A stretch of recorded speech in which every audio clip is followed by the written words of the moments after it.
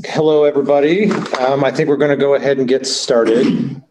I think we might have a few more people trickling in, but I think we've got enough where we'll go ahead and get the ball rolling. So good afternoon and welcome to the July 8th, 2021 Downtown Master Plan Steering Committee meeting. My name is Kyle Kobe and I'll be facilitating the Zoom video portion of the meeting. Joining me here in the Ad Astra conference room is Amy Miller, Assistant Planning and Development Services Director.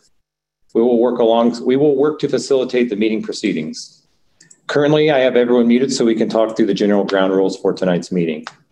This meeting is being recorded and broadcast live on the city's YouTube channel. During the meeting, please mute yourself by clicking on the microphone icon found on the lower left-hand corner of the Zoom menu next to the video icon. When you are muted, a red line will appear over the icon. This will make it easier for everyone to hear the meeting. Just remember to unmute if and when you want to speak. You can also turn your video camera on or off by clicking the video icon in the menu. For the purposes of this public meeting, when you are participating in the meeting, please keep your video on. When you are not participating in the meeting, it is okay to turn your video off. You will still be able to listen to the meeting when your video is off. You'll just have to remember to turn your video back on when you are participating. Turning your video off when you are not participating will help make sure that the active meeting participants can be seen on the screen. In some cases, I may turn someone's video off if they are not actively participating to avoid visual distraction during the meeting. You can always turn your video back on during the meeting as well. If you are participating by phone, you can enter *6 to mute and unmute your phone. Somewhere on your Zoom screen, you will also see a choice to toggle between speaker and gallery view. Speaker view shows the active speaker. Gallery view tiles all of the meeting participants. You must state your name and title each time you speak. Members of city staff must also state their name and title each time they speak. I'll also ask that members of the public identify themselves each time before they speak to ensure that everyone is able to follow along. When comment is sought on an item, individuals participating via Zoom should use the Raise Your Hand feature.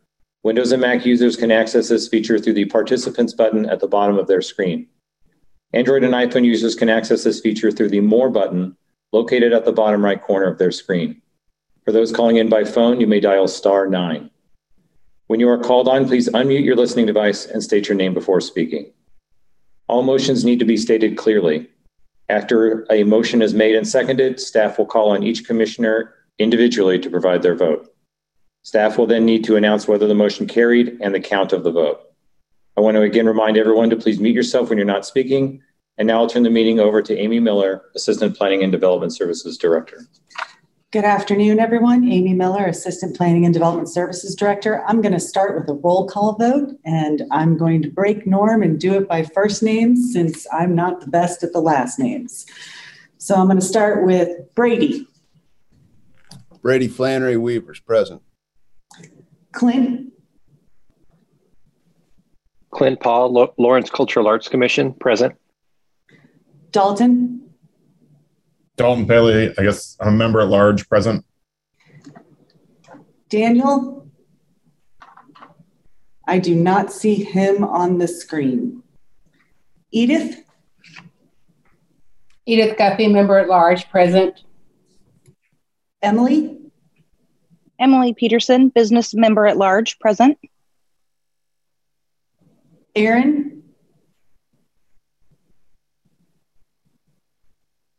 Not seeing Aaron on the screen either. Matt. Matt Beach, Historic Resources Commission, present. Meredith. Meredith Moore, business member at large, present. Kimberly. Kim Onspach, Explore Lawrence, present. Nick.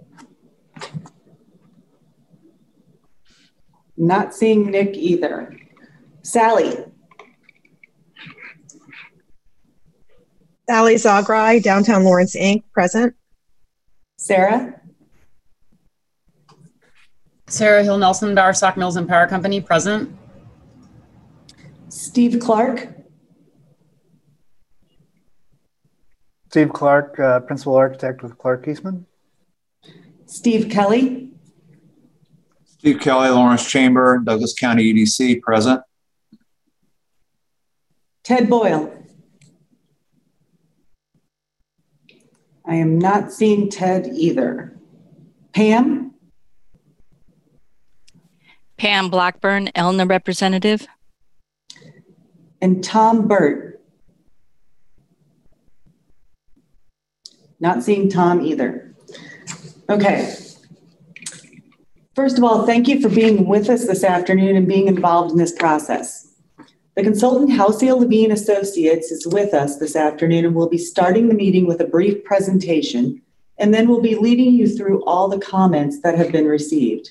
I will ask that anyone who is not a steering committee member, please turn your video off so that the steering committee can keep their video on and they can see themselves on the screen as we work through those discussion items.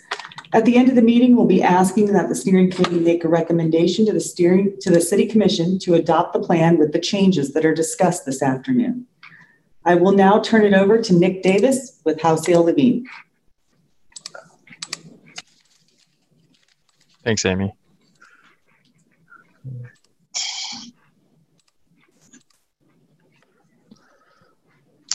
Can everyone see my monitor? Yep, got a lot of thumbs up. All right, good.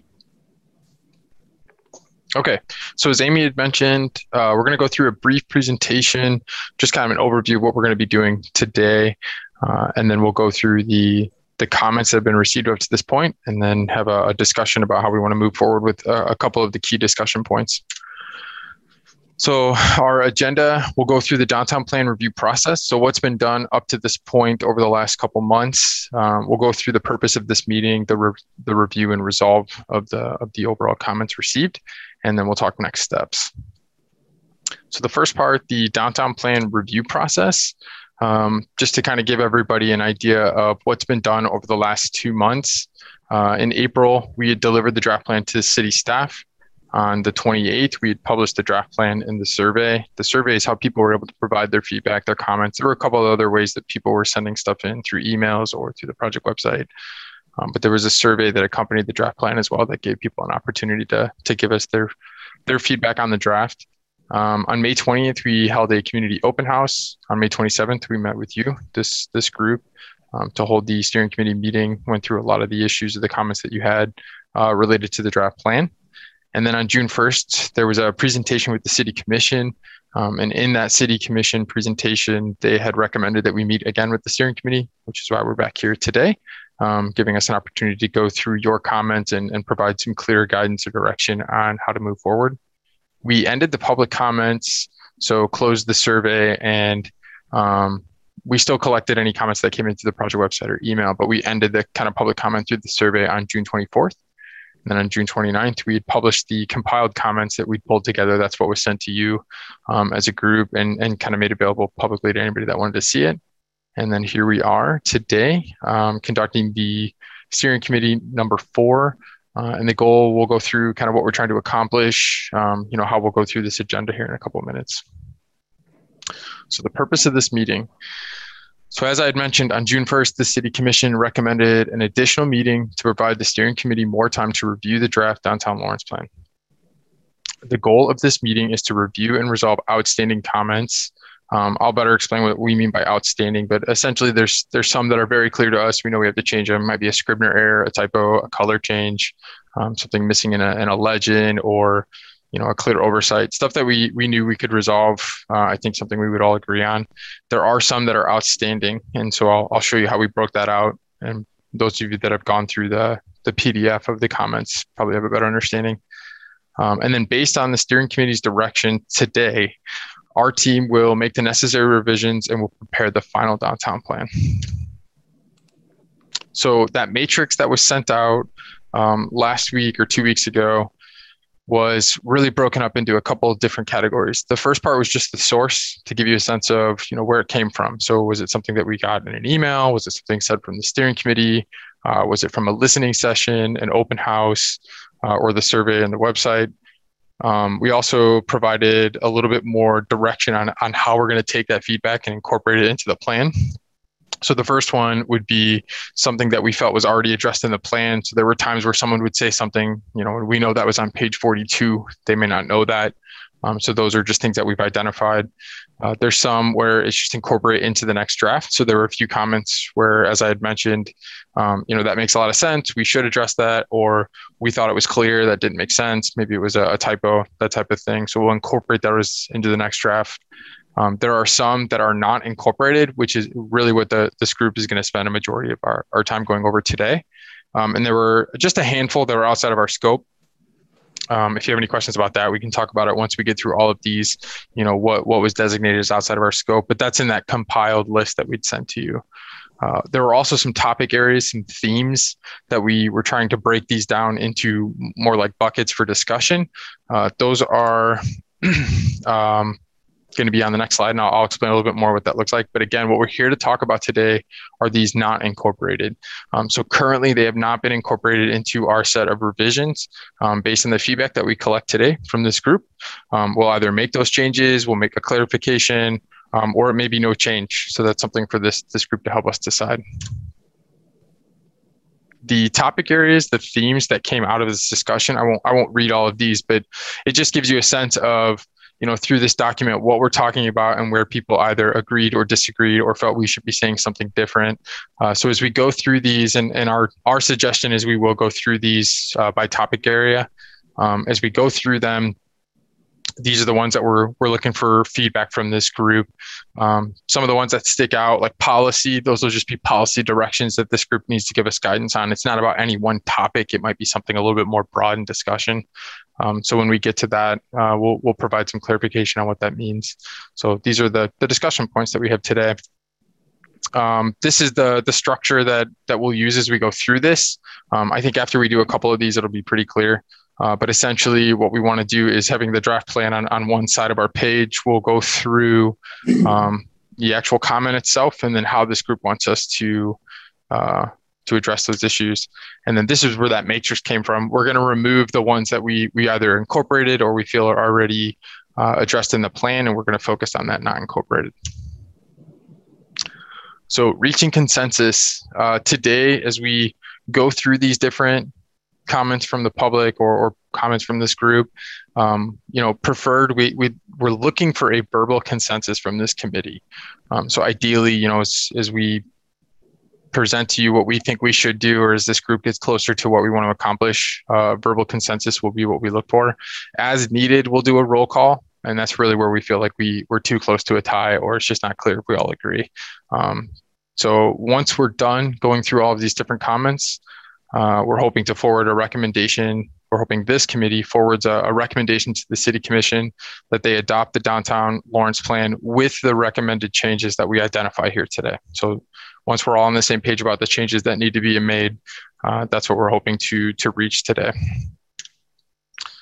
And then after that, once we've gotten to there, the next steps for this plan, the Downtown Plan adoption process on July 19th, we'll be revising the Downtown Plan and sending that to city staff. That'll get published on July 20th.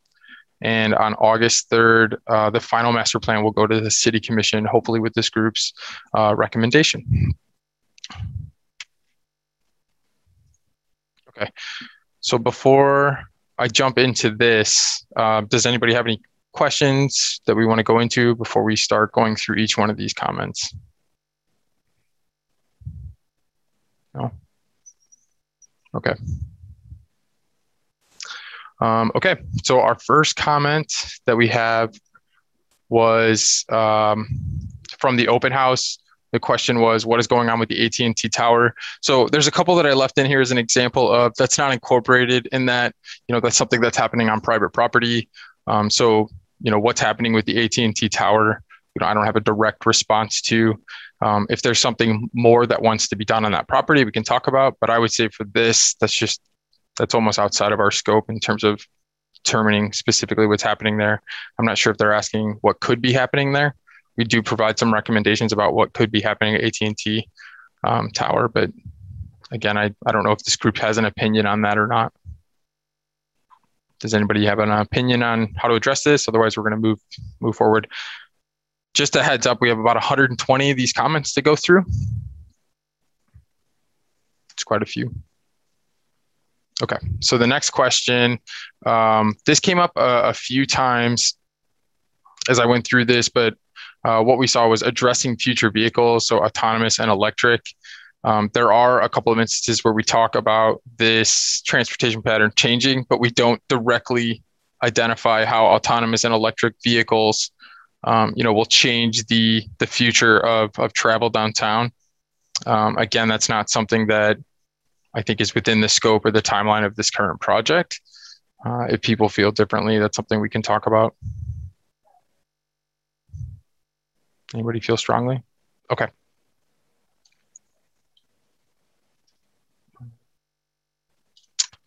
All right. The next one on page 96, the proposal for bike lanes on all numbered streets is not consistent with the Lawrence Bikeway Plan, which is part of the Transportation 2040 and Comprehensive Plan. Also, as discussed earlier, if room exists only for a narrow bike lane with one strip of paint separating the bike lane from automobile traffic lane, I would advocate a different approach like a bike boulevard, as narrow bike lanes are not considered best practice in separating bike and auto traffic. So in the bike section of this plan on page 96, which I can go to. So on the numbered streets, there would be showing a designated bike lane. And then based on this individual's recommendation, it would be showing a separated bike lane, something with a barrier or boulevard. Does anybody agree with this approach? Is that something that we should do?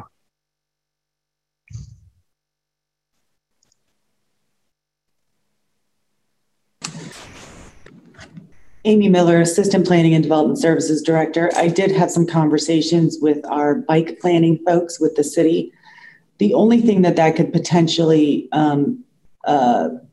prevent is on-street parking. Those numbered streets are not wide enough. And so if something different were to be done with bike lanes on the numbered streets, it likely means that there would be no on-street parking on those numbered streets. Yes, that is correct. Or you need a significantly narrow drive lane and turn lane for these to occur, which again kind of goes against some of the other discussions that we'd had about what the purpose of these roads, the east-west roads, are. No comments? Okay. Looks like Pamela Blackburn's ready. Pamela, you can go ahead and unmute yourself and talk. Oh, and I'm sorry, Pamela, and I don't mean to interrupt, but just real quick, if you have a comment, please unmute yourself. We're going to go with a verbal discussion here if we can. If it starts to get to the point where we can't manage it, then we might go to the hand raising. But so Pamela, I appreciate the etiquette, but feel free to chime in. Yes, and I'd love to turn on my video camera, but I have a new PC and apparently don't know how.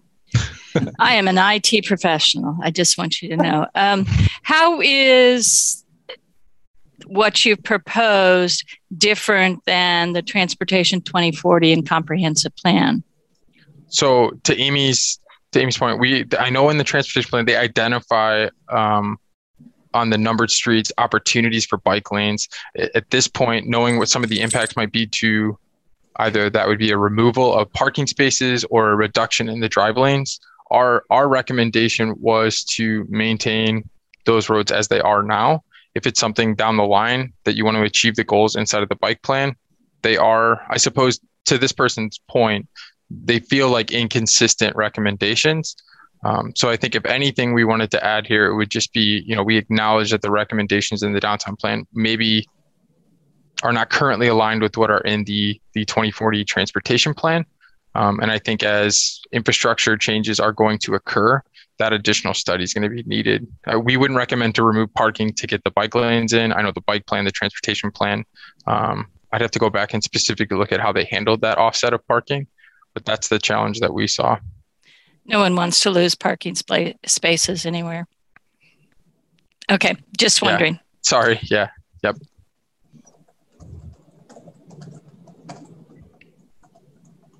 Okay, so on the next issue, also the slip lanes on 6th are dangerous to walk and ride my bike. I've had to stop for drivers looking the wrong way and idling into the road when I've had the right of way. Just saying it's very dangerous. Again, not incorporated. We do identify some of the we do identify some of the improvements that have occurred on 6th and talk a little bit about pedestrian safety in that area. Certainly as we talk about some improvements occur with the bridge.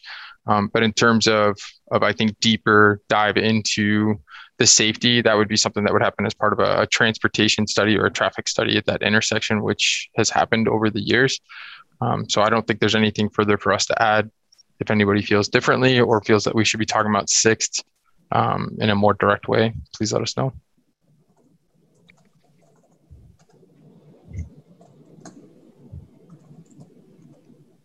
Okay.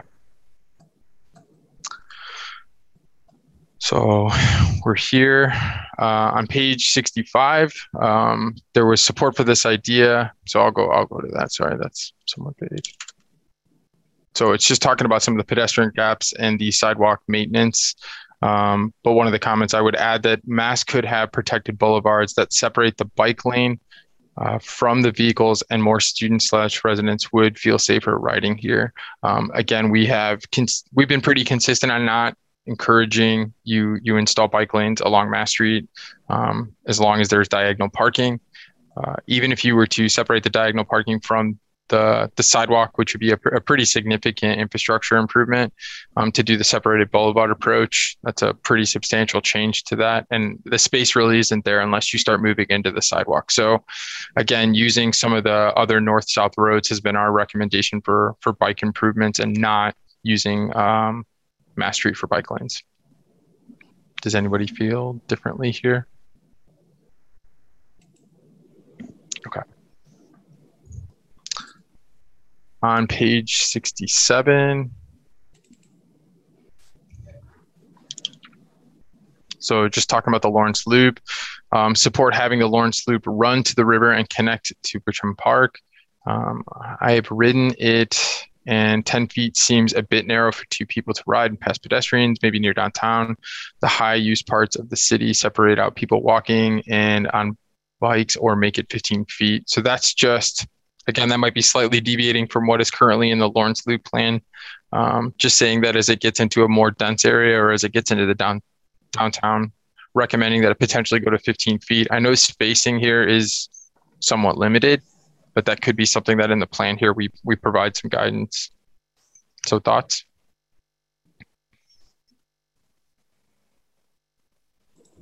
No? Okay.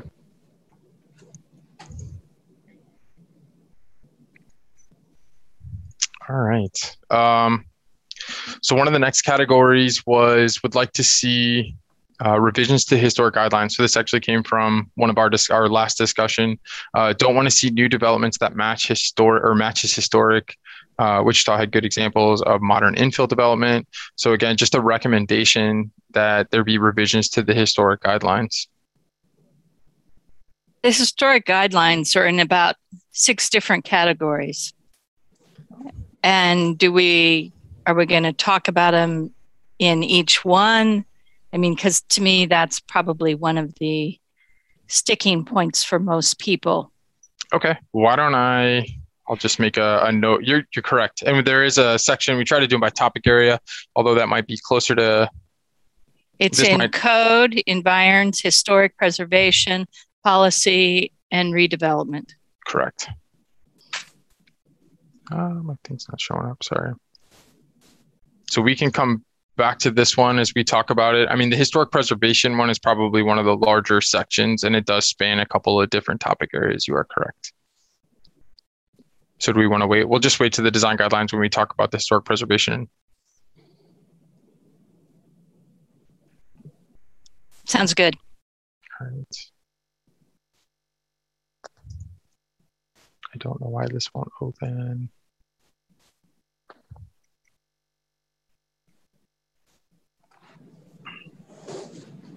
Sorry, I just want to make sure I get a note of it.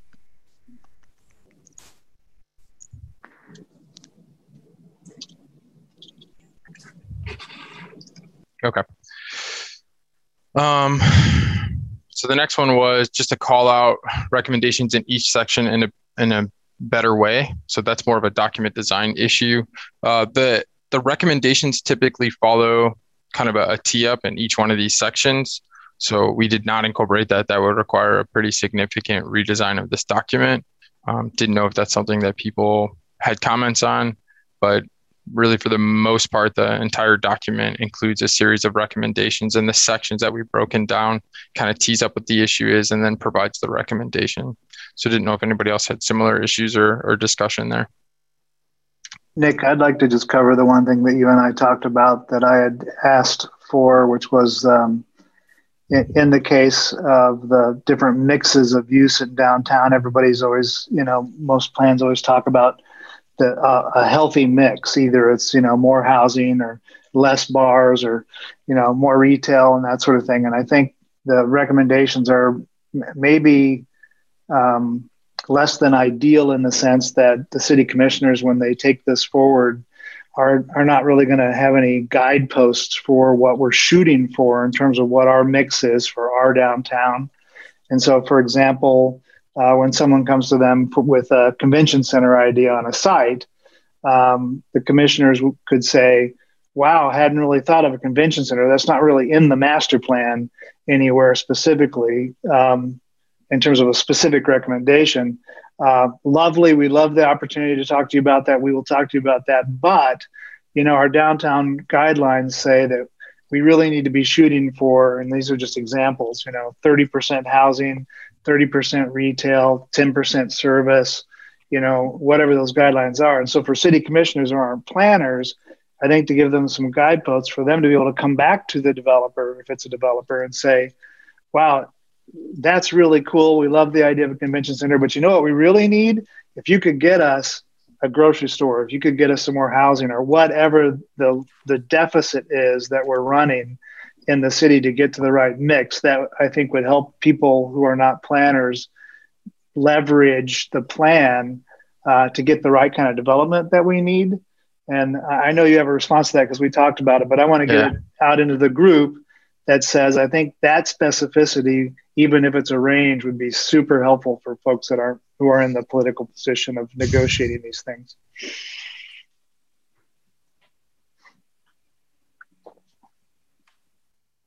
So I don't know if anybody has a response or thoughts on that. Steve's right. I do have a response that I know we've talked about it before. But if anybody else has a similar comment or thoughts on that.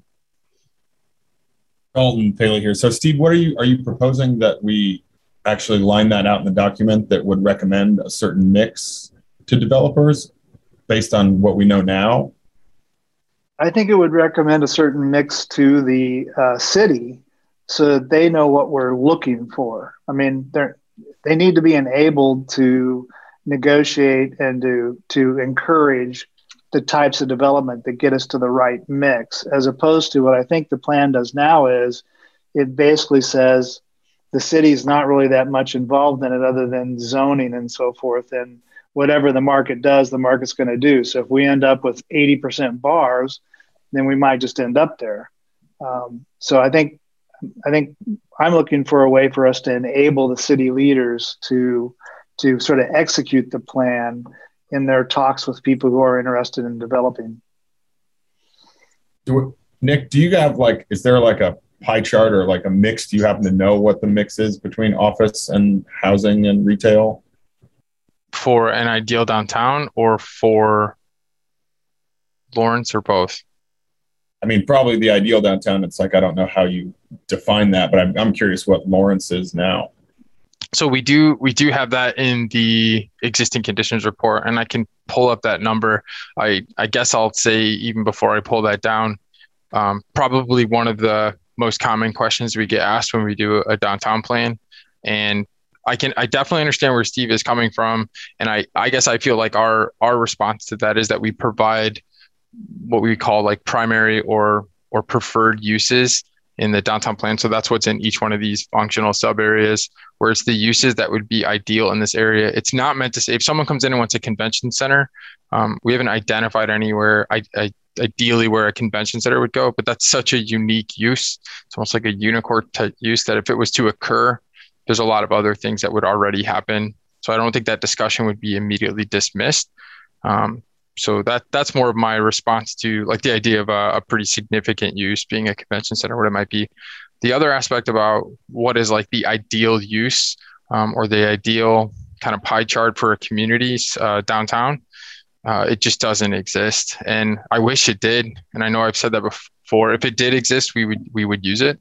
But the reality is the things that make Lawrence unique, or the use mix that works there would cripple another downtown just because of what draws in, users in that area. So there's not like a set, you need this much residential, you need this much commercial, and you need this much office. It is an extremely flexible range for all these different downtowns. So I would like to maybe clarify, Dalton, I think you used the word ideal. I was not looking for an ideal mix. I was actually looking for a customized mix that made Lawrence, it was unique to Lawrence. What should Lawrence do? Because this is a plan for us. We're not looking for an ideal plan for any city in the United States. And so I'm thinking the mix I was looking for, again, I was offering Nick the chance to give us some ranges as opposed to just give us a specific mix. But I think that would be customized to our city. And I'm worried about the opportunity zones being, I understand Nick's point. I agree that is in the plan, that there are areas where there's some preferred uses. But over time, as the city commission tries to implement this plan, those uses aren't always going to occur on those sites. And so if we don't know what the overall mix is that we're shooting for, it's going to be pretty hard to sort of adjust once we don't accomplish those preferred mixes on some of those sites in the first few years. And so I think a broader concept for the mix would be more implementable over time. Yeah. And again, I completely understand what Steve's asking for. My brain unfortunately goes to a much more negative place about how that tool would be used. If it was used appropriately, it would be an extremely effective tool. If it was, I'm trying to think of the right way to say that. If it could be something where a great use comes to you, but because you've already hit your percentage, you won't even consider it. I feel like that is sort of going against the flexibility that you would want. So there's just a balance there. And I think that's where the city commission, the city planners are going to need to be flexible and kind of hear out the uses, but make sure that you're within these ranges. So like in South Vermont, you're looking for public, semi-public, office, retail, service. You're looking for a mix that you don't consistently, seek out just retail, that you're looking for other things. But a number is just, I'm afraid people use that as their target, not as their, guide. But Nick, this is Steve Kelly, the chamber. I had a question kind of along the lines in a scenario as Steve is talking about, if you did establish some sort of targeting, what ability or what process would need to be engaged in, say 5 years, 10 years from now, if the world had changed and you determined that you needed a different mix? What process would one have to go through if this plan was in place to modify or make changes to that? Having not set up that ratio yet, I'm not even sure I'm not sure. That's a good question. I mean, that would be a potential pitfall from this is, I guess, once you hit 100% of one of those targeted uses, now you have to go out and start actively marketing the other uses within that. Otherwise, you can't allow development if you were being like a very strict interpretation of it. Yeah. So we're not advocating for that. I think I get what Steve is, I understand what he's asking. I'm not sure that the ratio is how you get to it. I think it's using this plan along with, potential amendments to your zoning code that are guiding people to these uses in this area to get the mix that you're going for. This is Amy Miller, Assistant Planning and Development Services Director. 2 points that I wanted to make is every 2 years, the staff produces a retail market report. It's citywide, but it includes some good details on downtown, which actually studies the mix of uses, retail, office, residential, downtown. And, that's something where we could look at trends over time and see if we're getting way out of whack with what we've been at. But that would be a policy conversation at the city commission level. But that's a good tool that we use to measure it and track it. The second thing is just in general, in terms of the process, if we ever wanted to amend the downtown master plan, that would be an item at the city commission level. And so it is possible. Plans aren't meant to be completely static for 20, 30 years. Changes do happen. And so there is a process available for that.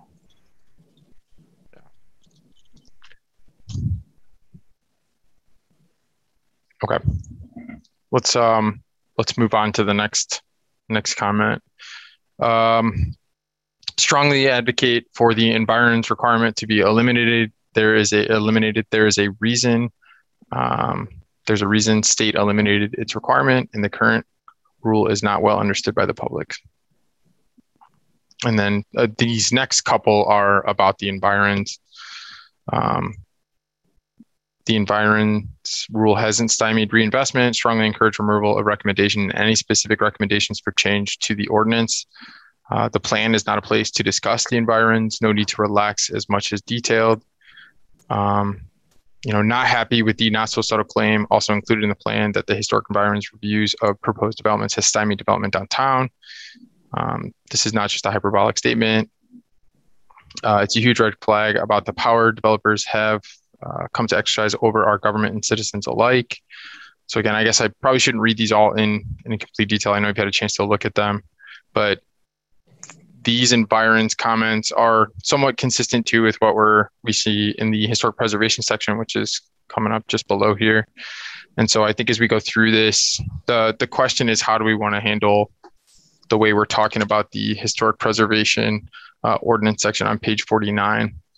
And I still think when we look at these three options, that these are options that should be considered as part of the downtown plan. I think of all the topics here that we need to address, this is one that this group definitely needs to come to some sort of consensus on, provide some guidance about how this plan needs to be talking about it. And so, Nick, I think one of those comments is mine from the last meeting. I think it's probably maybe more strongly worded than maybe I said it, but I wanted to sort of maybe overlay. I've talked to a number of folks in the preservation community about this, and I think I understand their viewpoints a little bit better. I think in the end, I wouldn't advocate for the removal of the environs requirement. I think I would advocate for a review of those requirements. And I think the way that you said it in the plan is both open-ended. It has a number of different options, and I think it's pretty implementable. It does allow us to discuss it later. So I would propose that we leave what you said in there with the notion that, the people who came to me who were at the other end of the scale, who had problems with they're trying to get things developed. These weren't developers that were talking to me in the last few weeks. These were people who live, work, own buildings in downtown. They're business owners. They're either trying to improve their life through their business, they're trying to improve their business through their environment and through making the experience of their shoppers or their patrons better. They're only trying to improve on their condition. And I think if we could reevaluate how it's done, and your three options are fine. I'm sure if we reevaluate it, we may add more to the table. I'd like that conversation to still be requested in the master plan, because I think if we could change the tone so that it's not seeking permission and having it be denied, but that the HRC and the folks at the city are helping the people who are trying to improve their conditions, I think that would be a really nice tone. And I don't think we're that far off, but I think everybody here would want that. So I do retract that one statement that says I would want to eliminate the environs requirement, because I understand it has some good qualities as well. So it's Matt here. Thank you for that, Steve. I appreciate the open-minded approach. I guess my concern about page 49 is that it seems completely out of character with the rest of the document, particularly the assertion that historic preservation, or at least this portion of historic preservation, has stymied reinvestment. That's a really negative statement about historic preservation, when in fact, in my view, I'm on the opposite end of the spectrum as you, Steve, but I mean, we don't have a downtown like it's a destination like what we have right now without the historic preservation effort of the last 25 or 30 years. Our ordinance went into effect in 1988, and it has done its job. It has made sure that we've maintained that historic fabric. And so this page kind of impugns historic preservation in a way that I think is inappropriate. And the three very specific in the weeds recommendations for code changes, and that's what they are. They are code changes. It just seems out of character for the rest of this document. And so I'm gonna put into the chat here a markup of a proposed change to page 49, and I'm going to let people have a look at it. And let's see, how do I do that? I can't put a file up there, Amy. No, unfortunately, I don't believe that you can. But you can, you can in other versions of Zoom, but you're not allowing that. That's fine. Yes, so, I think we had to disallow that because of all the Zoom bombing we've had. Yeah, no, I get it. It's crazy out there. So, so what I'm proposing is to strike everything in column 2. I just don't think that language fits with the overall document, the overall tone of the document, and the overall level of specificity in the area of policy with the rest of the document. And then I will copy and paste the proposed additional language that I would like to propose be included to indicate that the historic preservation ordinance is currently under review. It needs to be reviewed, it needs to be updated, and it needs to reflect the fact that the world has changed since 1988, and that it does need to be more accommodating of the challenges of balancing historic preservation and development. And that's exactly what we've done on the update to the design guidelines, which also needs to occur, but those were last updated in 2008. These are much older.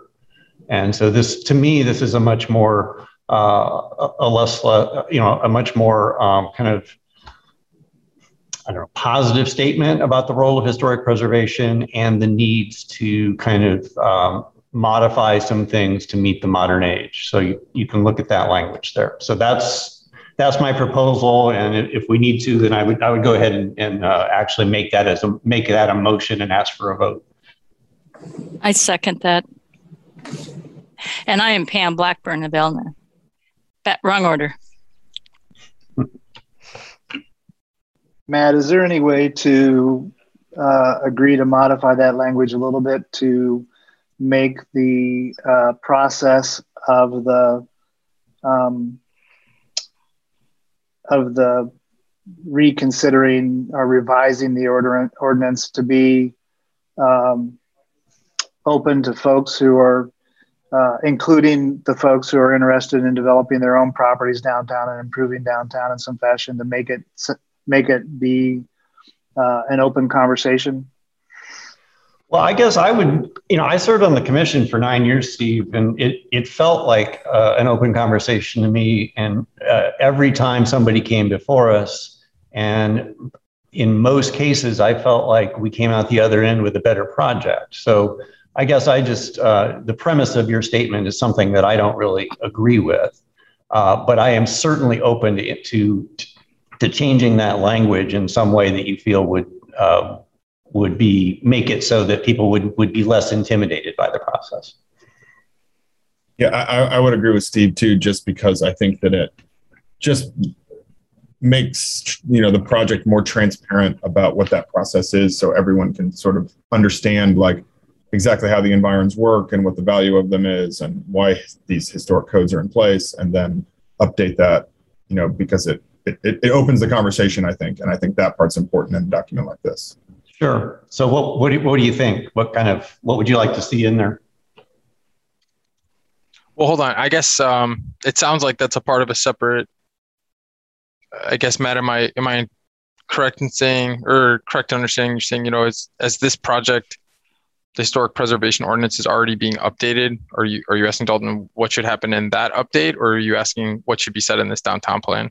Just want to make sure I'm clear on what we're doing. Well, I was hearing from Steve and Dalton some insertion of language in what I said that, or what I've proposed here, okay, to include in this plan. But if there's if it's like just an additional statement about how the ordinance should be revised, I'm not quite sure what we're trying to achieve here.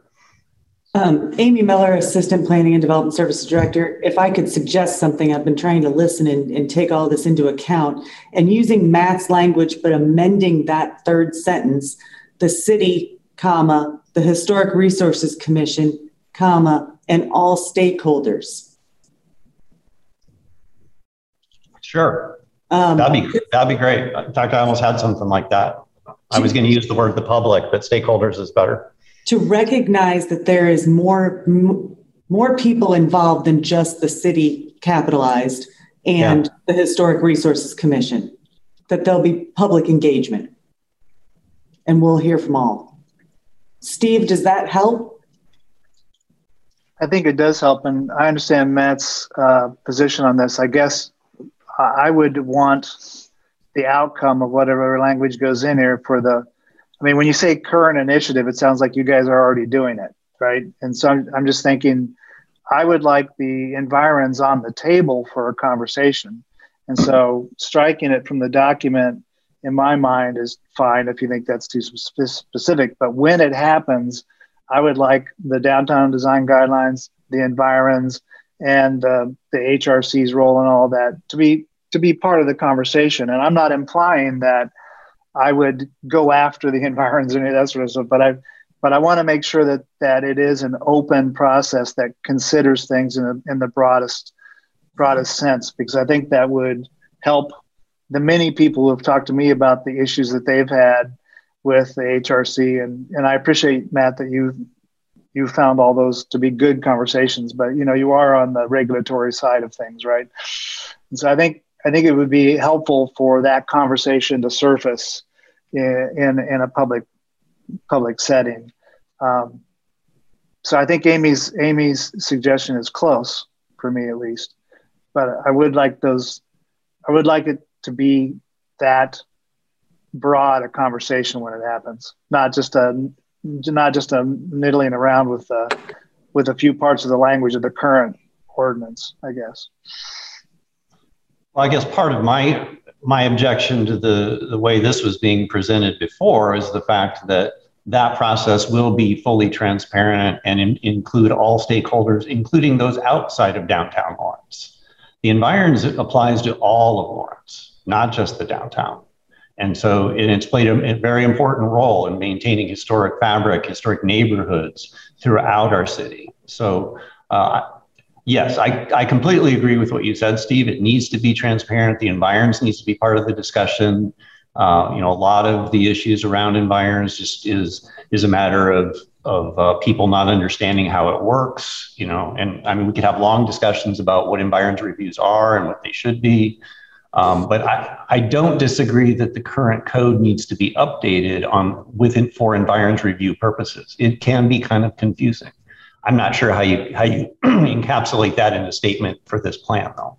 Yeah, like I do feel it is the responsibility of a downtown plan to say, for something like this, these types of regulations, that updates are needed.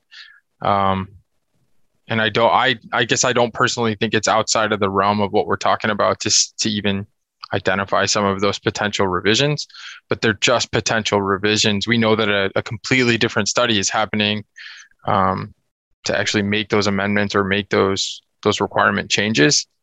So I guess if there's a balance somewhere in there, I mean, enough feedback was collected during this process from the community, not just from developers and not just from historic preservation community members, but from the public, where it's just a perception that's out there as well. So I think we're just trying to capture that in this section. I can see what's the perception? I'm sorry, well, hold on. And I was gonna say, I can see that there's a tone issue. I agree with you, and I agree with many of the comments that are in here, where I think it comes off more combative than it needed to.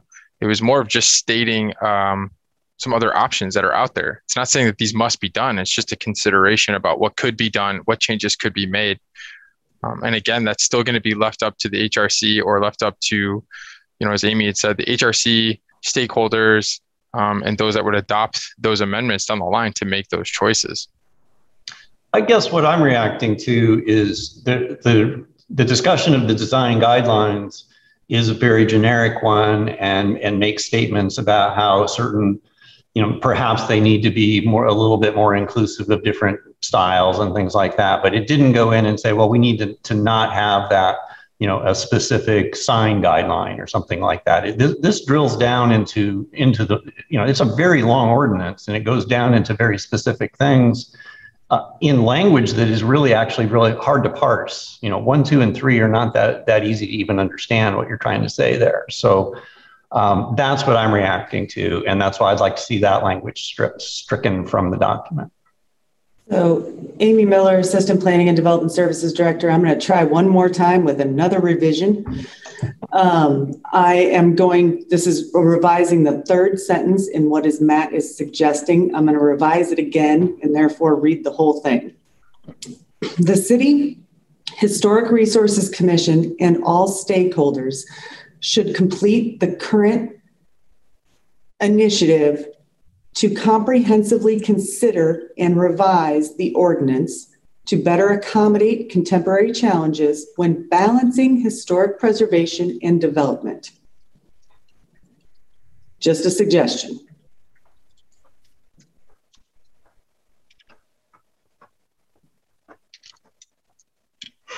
I can live with it. Steve, did that help again? I don't know. I'm still caught up on the language that says there's a current initiative that isn't addressed in the master plan, and I'm not aware of what the current initiative is. So always referencing that is, I don't know. So Chapter 22, the local preservation ordinance, is in the works to be revised. It is listed on the planning work program, and the back end on those revisions has already started at a staff level. The pandemic has slowed us down, created some challenges, but it's already in the works to revise Chapter 22. So isn't it legitimate to reference that? I mean, that was part of what I was trying to, wanting to make clear, is that this is something that has already been under discussion. And I completely understand that we want to have a full public airing of all of these things. Yeah, I think that's the question is who's it's under discussion with right now? Has there been any public conversation about it? No, but that's because it's at the staff level, and then it will have to go through. I mean, it has to make it all the way through the city commission. We're changing an ordinance. So should we include in the language the fact that it's going on? Like there is a current revision or analysis going on, and that's why I said it was a current initiative. That's why I said that. But I mean, I think if we are looking at this document to be used by and for the public, that being very explicit and very, very basic lay language, and just to say a current initiative, I mean, just literally to use the verbs, the nouns. Because there are some comments, sprinkled throughout this document about jargon, and I don't necessarily think, some of what the complaints are jargon, but I do think if our goal is to make it transparent, just spell it out that this is going on. That's what I did, Sally. It says it's a current initiative to revise the ordinance. This is Brady Flannery Weavers. I'm the layman when it comes to this, although I am representing downtown property owners. And being the layman and listening to both sides and reading what's here, it seems like we're a lot closer in agreement with what's going on or the process. And a lot could just kind of be wordsmithed a little bit. And we love the idea of balance, transparency, and the inclusion of stakeholders. Nick, I don't know if, you mentioned that you could clean up the wording, but I do think it's important. I mean, this is a sticky issue. So the fact that, no side should probably come out thrilled with the language in this. It should reflect that we're trying to find a balance, that we're trying to, kind of accomplish all these things that we're all on the same page for. But Nick, do you have any thoughts on that? Yeah, I mean, I think taking the language that Matt has drafted, using the sort of wordsmithing that Amy's added to it, and then I don't even know if we have additions to that we would need to make, could be incorporated into this. And this could also be an issue that we take to the city commission. I mean, of all the comments received, this is probably in collection between the code, the environs, and historic preservation made up a pretty high number of the comments that we really don't even need to go. I mean, we can go through all these, but it's all about the same thing here. And so I think it's kind of to your point, Brady, it's a tough issue. Not everybody's going to agree. We don't expect everyone to agree. I'd like to get somewhere closer to the middle and acknowledge the fact that it is a tough issue, and the fact that there's already current work being done kind of makes it, or kind of proves the point that it needs to be addressed, and we could leave it at that. Yeah, I agree completely. I mean, I think Brady Flannery Weavers, I think you are the outside consultants, and this is kind of a good time to call us out on something that, and to Matt's point, I'm thrilled it's in process and it's at staff level right now. But if we went through this document and then updated it with everything that's currently going on, and at staff level or commission, I think we'd have a lot more time to pour into the document. Well, and I guess from a tone standpoint, I appreciate Matt's reaction to the page, but I would almost rather leave it in there to make sure that people pay attention to the importance of the issues than to sort of water it down to some, hey, we're already doing this, so everything's going to be okay. I really think, if Amy had said, sorry, Steve Clark, architect, if Amy had said, it's underway, and by the way, we've already started public comment, even at a staff level, because we want to hear what all the stakeholders are saying as we work on it, that would have made me feel better than sort of the way Matt's been characterizing it. And so I think for me, I would just err on the side of not watering it down because we're not going to design the process here in this meeting, right? So we can't really do that. Right. So we got to come up with something. And I think I would maybe agree to changing the initial language in the introduction that talks about stymieing growth and some of those things. I think Matt is right. Maybe some of that's unnecessary, but I do think it's a serious thing that needs to be addressed. And if we water down what we say about it, that makes it kind of seem less important, then I probably wouldn't support that. I guess, I don't want to spend our whole time on this, but we could. So I want to kind of Amy's point, maybe put a pin in this here pretty soon. But Matt, if we were to kind of like what Steve just said and some of the language that Amy provided, definitely removing some of the more, just remove the tone. I think maybe like a negative tone that lives in this text, and even removing some of the more specific, if it's specific recommendations, but still identifying the fact that it is an important issue and people feel very strongly one way or another. And whether the revisions you're currently making are incorporated soon and made public and everybody can talk about, it is an issue that needs to be addressed. Yeah, I have no problem if you want some sort of a statement in there well, number one, that it needs to be a fully transparent process with all the stakeholders involved. That's how it's going to go anyway. But if you want to say that, that's fine. And I have no problem saying that the environs the environs portion of the ordinance should be carefully considered. I'm fine with that. I would never support those three statements, though. Okay. I won't support this whole document if those three statements are there. I agree with Matt. That's how strongly I feel about that. Because nowhere in those three statements does it, to me, there's no positive statement in here that historic preservation ordinance as any good at all. These are all negative statements. Go ahead, I'm sorry. I also agree with Matt. I would prefer to see Matt's version adopted with those revisions to include stakeholders, and would generally disagree that this level of specificity is needed to ensure the work is done, because there are other extremely important issues that are essential to our downtown thriving, like racial equity, which have no full page or specificity in this document. So maybe leaving this open-ended acknowledges that this is a contentious issue that needs to find specificity outside of this more generic guiding document. That's all. Thanks. Oh, Meredith Moore, downtown business member at large. Thanks, Meredith. Amy Miller, Assistant Planning and Development Services Director. I think what I'm hearing from everybody is Matt's language is good. It maybe doesn't go quite far enough.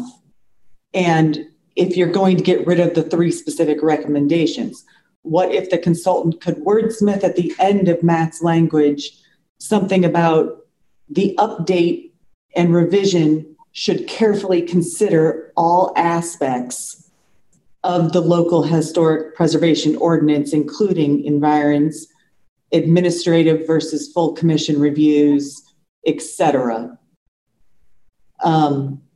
What about that addition? Probably be fine. Depends on what the actual words are. I mean, but yeah, I think that's fine. I would also say that that's a good addition too. I think, in addition, Matt, you probably would agree here too that when the initial language is revised to remove some of the more critical elements like the stymie development kind of thing, I do still hope that it could say something like, this is one of the most talked about issues when we were developing the master plan. It's really important. It's something that the city ought to put a lot of effort towards resolving in a public fashion. Just to show that its importance is there for everybody involved from every perspective. Sure, I agree. I do agree with that, by the way. We don't say that here. I think it's important to state that it is probably one of the most talked about issues. I mean, no matter what side you're on, it's a really important issue. So I think that's something that should kick off this section. I also agree with what Meredith said. I mean, there's plenty of plans that we worked on where we get to this level of specificity. I don't think here it's one of your, not that it's not an issue, but it's an issue that's already being worked on outside of this document. So I think there's other things that this plan should put focus on. So to try to get us to consensus here, I'm going to ask a couple questions.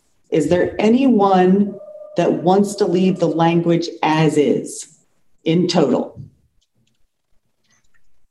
I'm closer to this, Brady Flannery Weavers. I'm closer to that persuasion, but I'm open. I'm not going to be stubborn on it. Again, this is a document that no one's supposed to, I mean, we have business that is listed with a suggestion and, might not be, or might be something we want to consider in the future.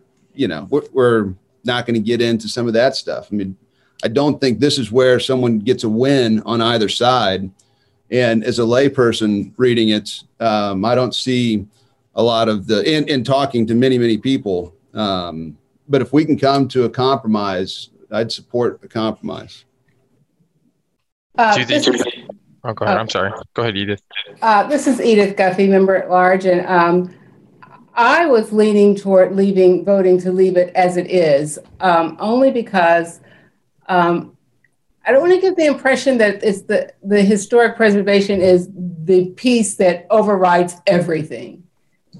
And I kind of get that impression at the cost of anything else is the historic preservation. And that disturbs me. But if we can reach a compromise that says there are other things to be considered here. As we look at the big pictures, everybody has to give something.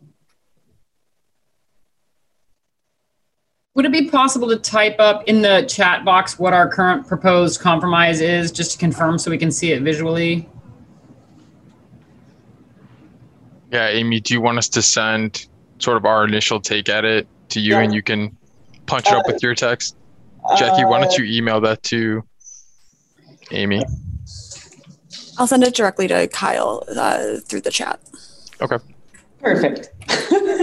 Yeah, that would be appreciated.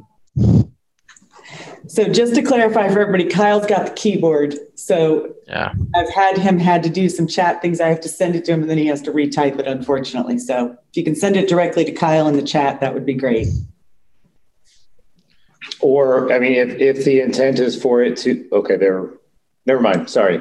Kyle kept with planning. Forget the sentence fragment I started with. So while Kyle's working on that intake, I would say the majority of these comments are really all within line with what we just talked about.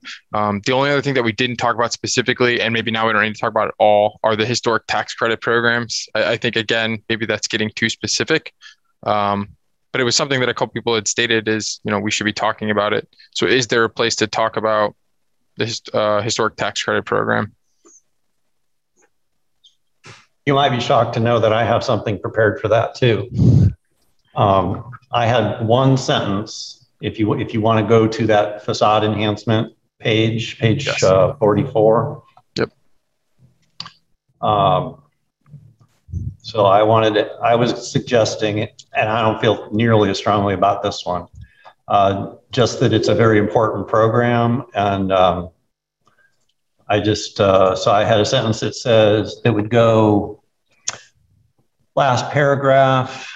It would go after the section that says,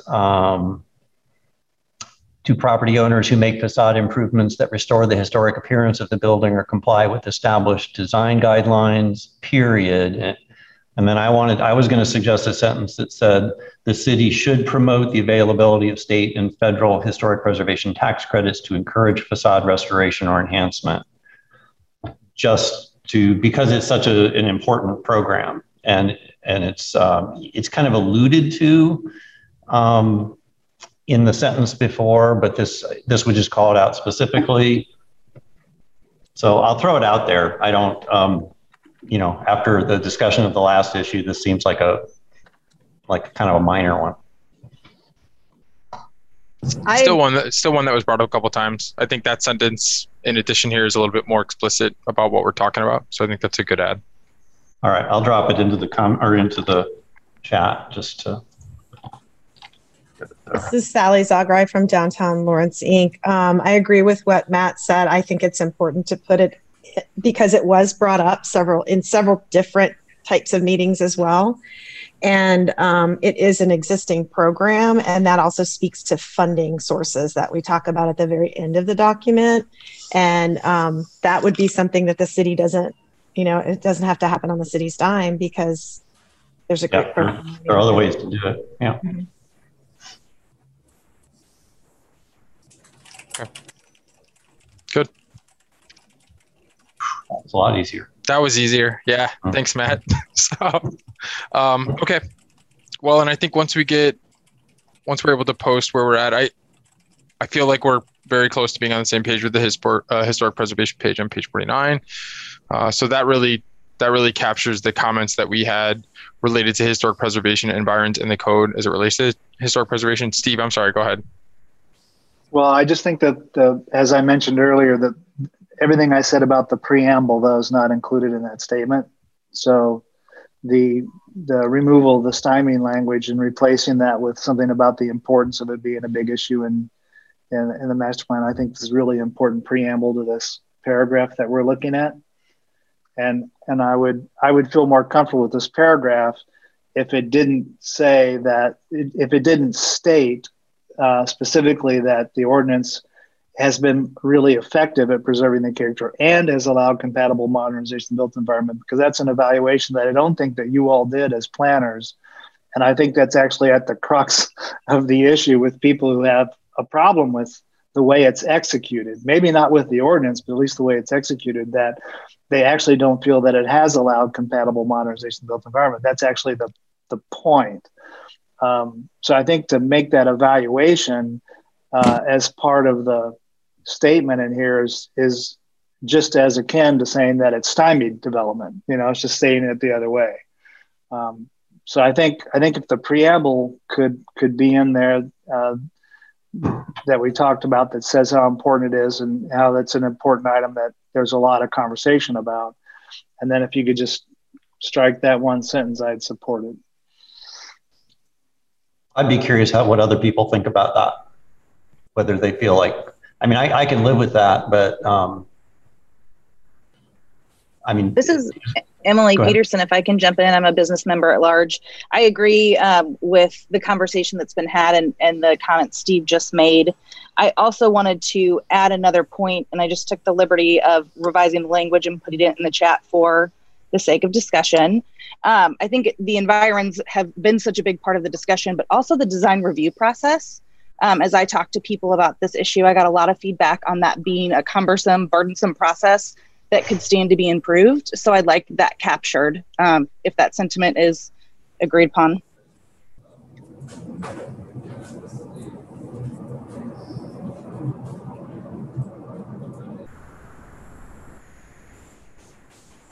Sorry, I'm reading Emily's statement as well. What I don't, please, let's not all copy this and start words for this. I agree with what Emily just wrote here. I don't know if we have an issue with it. What I don't want is like 10 more paragraphs in here. I would support this paragraph with the preamble that I asked for before. Okay. Matt, do you feel you and maybe some of the representatives that you know that are out there, or you as a representative, would they support this paragraph with a preamble that removes a lot of the maybe tone issues and the stymied language, that type of thing? Sure. I think what Steve's asking for is a preamble and then the removal of the kind of the affirmative statement of historic preservation, that sentence. So with the preamble, Steve, is more of a, this is an important issue kind of preamble? Is that what you were saying? Yeah, I think the removal of the language is captured in Emily's statement. And so I think the preamble was both trying to achieve what you were concerned about, which was the negative tone about the stymieing development and that sort of thing, but also gaining what I wanted, which was to say, this is a huge issue for our community and deserves a lot of city and community attention to get it in the right spot, I guess, is the only preamble that I wanted. And I was thinking that would work for all of us. Yeah, no, I'm okay with that. Okay. So we're basically adding a sentence or two that might just say, this is a very important issue, something we heard a lot about throughout the development of this plan. Next paragraph, the historic preservation ordinance has not been updated since, and it would be that paragraph. So I see a lot of head nods, so I'm gonna assume we're on the same page. Okay, great. I'm seeing a lot of head nods. I just want to clarify, because we actually do have a motion and a second on the table. From earlier, and so if Matt and Pam wanted to rescind that and we wanted to do head nod consensus, I'd be okay with that. So I can rescind it? I mean, I'm happy to rescind it if that's the proper parliamentary procedure. And Pam would need to rescind her second. And this is Pam Blackburn from ELNA, and I rescind my second. So with all these changes, just to clear in my mind, the text that goes with 1, 2, and 3 are no longer on this page. Correct. Okay. The second column on this page is replaced by the preamble plus Emily Peterson, what she wrote in the chat. Yeah. Okay. So this is all gone. This remains.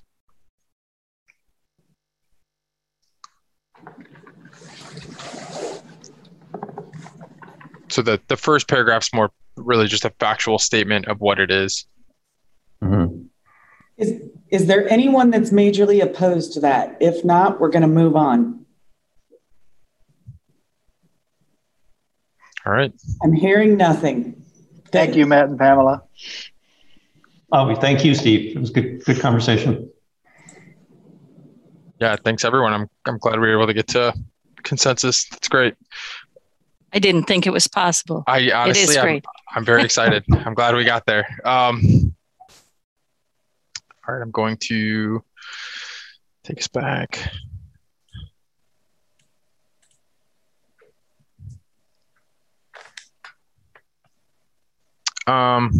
All right, so the next question, or the next statement, came from a committee member. World has changed since the beginning of the planning process, and if the plan implementation is going to be incremental, I don't see how any of the change will make downtown more equitable or inclusive. So in terms of how we incorporate that into this plan or into this document, are there thoughts or considerations from the group on what needs to be in this plan for it to support more equitable and inclusive results? I do believe it would be meaningful to include a subsection of the document that directly addresses this issue, since I think in my review, I only came across suggestions or initiatives that would directly address inclusivity and equity. In the front matter, that's kind of blue sky thinking about having a incubator downtown for launching businesses owned by women and minority entrepreneurs. So perhaps this could just become a section in the document to make it unmissable.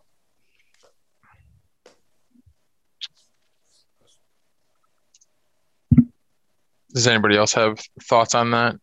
And maybe specifically what some of those recommendations might be? This is Sally Zagra with Downtown Lawrence Inc. I want to agree with what Meredith has just said, and also to support what Edith had said just a little while ago, and actually reference back to something that Brady said in our last meeting, which was, like the first 15 pages where we talk about the vision and all of that is where this, among some other things, where they reside, these kinds of issues, and then we don't really see them anywhere else. So can we also include, so when we talk about an incubator and when we talk about like a facade incentive program, is there possible to have mention of some kind of a incentive or some kind of an incentive program for business owners, minority business owners, BIPOC business owners, and to, we actually had this conversation in one of our evening feedback session on the master plan that DLI held, and Amy was not able to attend, but we had actually someone who's a city commission candidate talk about, is there a way to address, Mass Street is seen as being, the top of the heap, and how do we make it more attainable, but also how do we make the side streets more appealing and more viable and more vibrant, and are those places are spaces on those streets, areas that could be incubators for this type of a small business incentive program.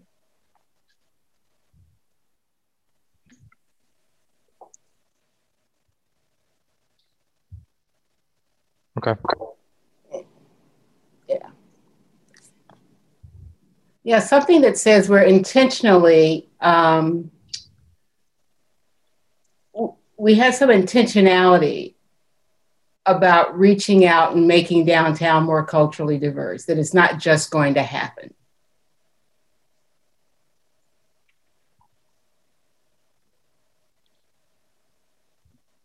Okay. Yeah, I'm just trying to think in that section what those plan recommendations will be. Maybe this is something our team would just need to work on. Yeah, downtown Lawrence has been talking about who had that DEI committee working. Was that downtown Lawrence?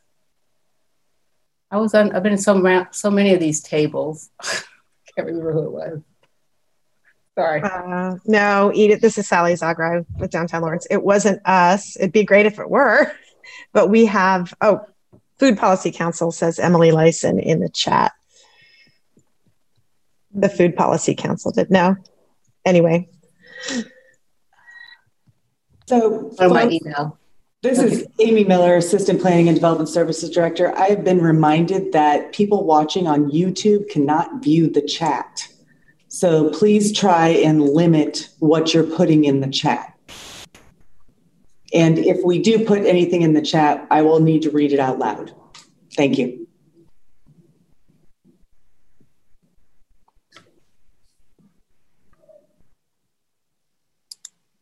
Okay.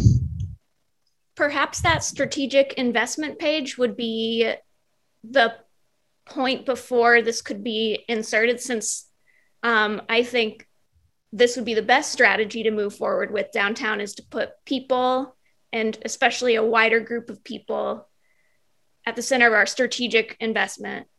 Not just thinking about the buildings, but all the people who should be using them and benefiting from them, creating livelihoods through them.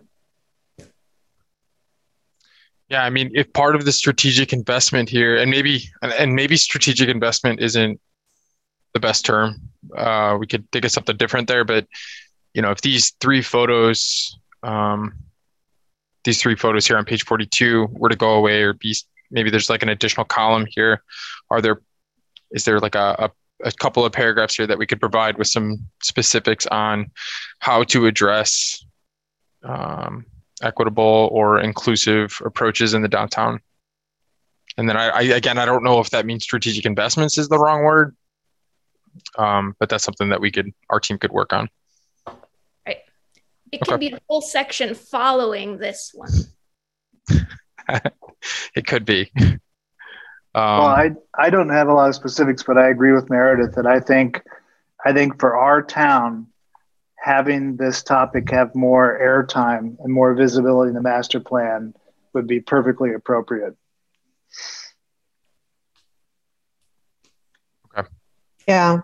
And this is Sally Zagrai again with Downtown Lawrence Inc. And, one thing to think about, and I don't know if you, Nick, have examples from other communities with which you've worked on initiatives or programs like this, but if you think historically, our parking lot 3, our surface lot, which is on Vermont between 8th and 9th Street, that was actually a block of Black-owned businesses until it was raised to make that parking lot.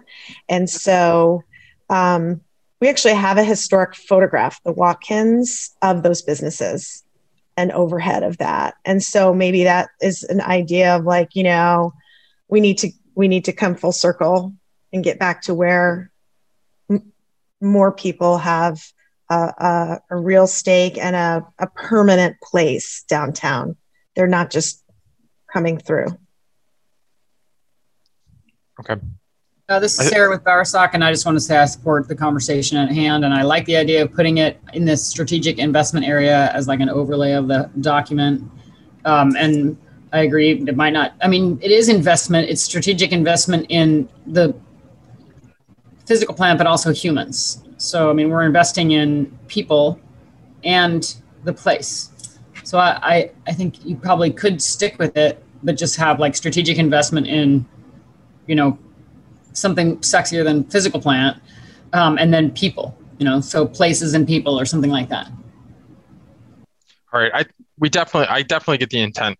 I don't have a solution on the call right now, but this is something that we can work through and provide what I'm going to call a section at this point, kind of lack of a better word, and we'll figure that out, incorporate it, and go from there. I don't want to put this in the chat. It was the Lawrence Chamber. Oh, thank you, Edith. Thank you. Okay.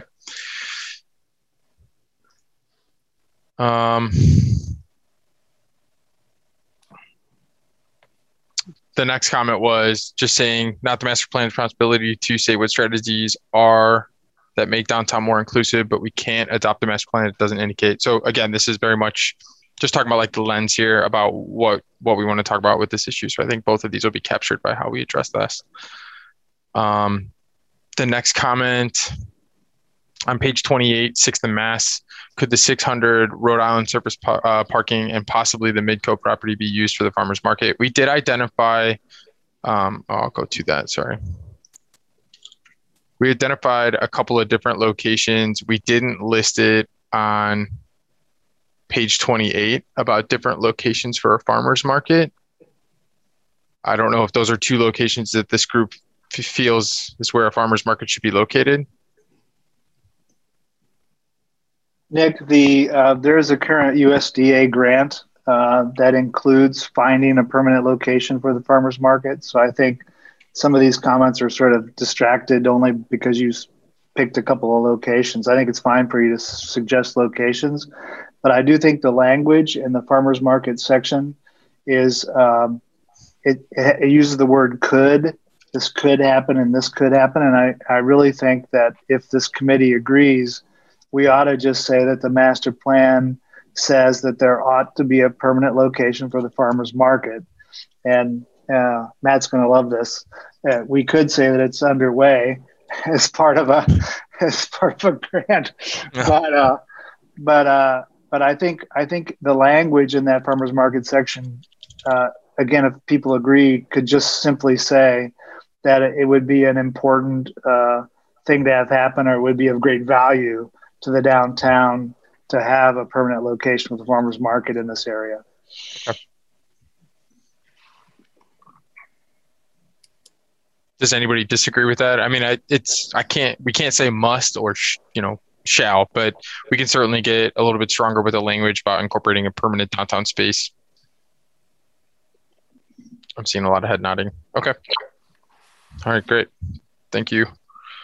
I'm just reading the next comment. Perhaps a broader view, the main floor contain the farmers market and have some semi-permanent areas. It could be a city market. More housing should be part of the upper floors. Oh, this was getting more specific to some of the buildings around it, and then talking about the city market. This email, I recall, this had a lot of different issues in one, so that might be a little convoluted to understand. But where they talked about the farmers market, I think just kind of to what Steve just said, we're pretty general in nature in terms of identifying the fact that there needs to be a farmer's market and then the locations. So we should be good. The downtown, someone just said no food trucks downtown. I'm not even sure the plan identified food trucks. I don't recall seeing that. But just as a general statement, I don't know if anybody felt otherwise, and it wasn't an issue that we had addressed so directly. This is Sally Zagrai. It shouldn't be an issue because they're already not allowed by ordinance downtown. So yeah, and we don't encourage them to be in downtown. Okay. Page 100, talking about gateways. Please keep these gateway signs out of East Lawrence. Lawrence is not that big of a town to need this type of signage, unmistakably inappropriate. It's interesting because at the beginning of this project and really throughout the project, it seemed really important to incorporate North Lawrence into the downtown Lawrence plan. This comment this person seems to feel otherwise. So we did. Different group. You're talking North Lawrence. This is East Lawrence, which is I said East. I apologize. On top of downtown. Yeah. So that's coming from this direction. And these aren't like the big, wide over the parkway type gateway signs. These were meant to be more, you can kind of see where we're talking, this would be your major gateway feature. These would be smaller scale gateway features.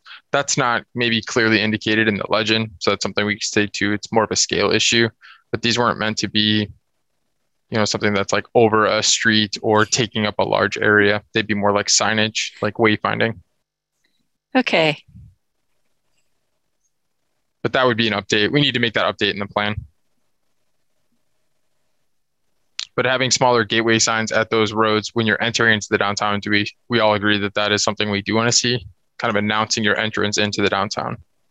I'd like to see those if they were wayfinding signs toward parking. To include parking as well? Well, if they say like parking that way. Yes. Yeah, and I think now that I'm even looking at this, because we talk a lot about the wayfinding signs over here, and that's more of the scale and the character of what we're talking about for these darker blue. As I'm looking at that legend, I think that's just somewhat misleading, calling them gateways. So that's just a mistake, if anything. Agreed? I think those are helpful. Yeah, I think they're helpful. Not everybody lives here. And so people who come to town trying to find their way around, they are very helpful. Yeah. Okay. I think we agree. It sounds like we all agree here.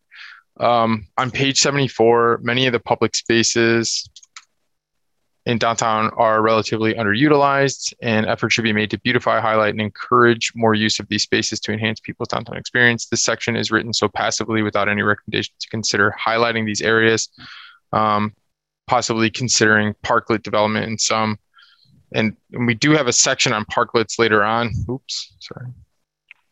That talks about those in more detail. This is just talking about some of the larger scale public spaces. So again, this is one where I don't think we're writing passively about providing recommendations. The recommendations for like parklets and some of these types of improvements are in other sections though. So there could be a cross-reference added here.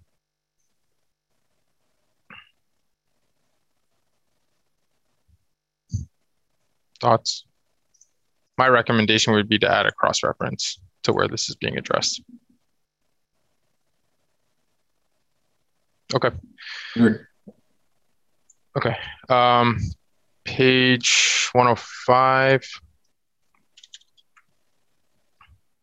Oh, it's not that long, not 100, 1,000.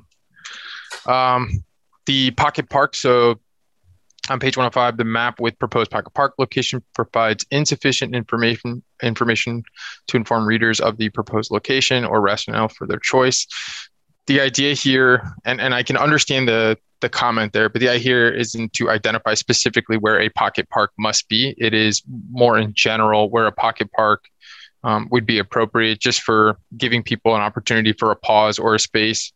So as improvements or redevelopments occur, or it's just some of the concepts that we talk about with the parklet or how you're utilizing the sidewalks, just to be thinking about these are locations that are sort of deficient in those types of spaces.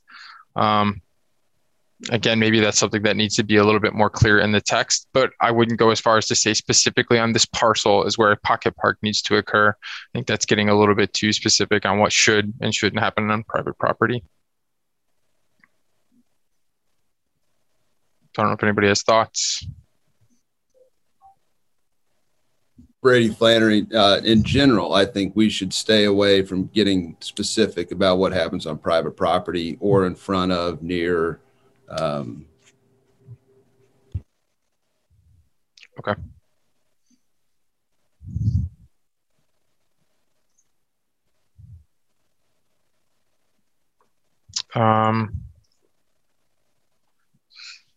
So then just talking about some of the building heights in general, I think there were a few instances where just understanding how the heights are being applied, there was some confusion.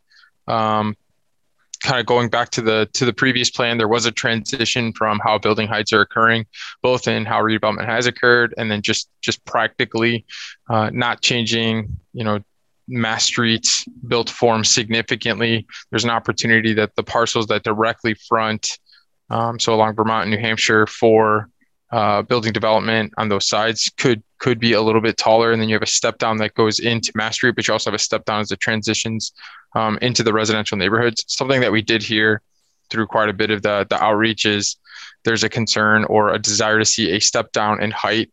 So if you're on, here I can go to these pages. So if you're on New Hampshire, if you're on the east side of the road, the building height should start to step down as it gets closer to the residential neighborhood. If you're on the west side of the road on New Hampshire, the building heights could be a bit higher. So I think that was the intent here. Our thought was to just go through here and make that a little bit more clear on what we're trying to do. I know that language is in there, but we could just highlight it a little bit more. So that concept is just more understood, I guess. Any thoughts on that approach? I think that intent, if you clarified it, would be good. Okay. So and make sure it's consistent between what we all think about, which is around 7th and 8th Street, and excuse me, and what you said about 10th to 11th. Okay. Yeah. So I think just a consistency check throughout this whole document is something that we'll do with the heights, just to make sure that we're all on the same page and getting towards what we're trying to get towards, or to. Nick, this is Brady Flannery, and I'd appreciate if it's kind of stayed general. This was part of your thought process, that you heard feedback about a step down instead of, really limiting a business to 2, 3, or potential development to 2, 3 stories. So if just kind of walking through your thought process or writing that out, instead of being too specific, there was a lot of, in a 20-year plan, a lot of people commented they felt handcuffed. That's one of the ways. Okay.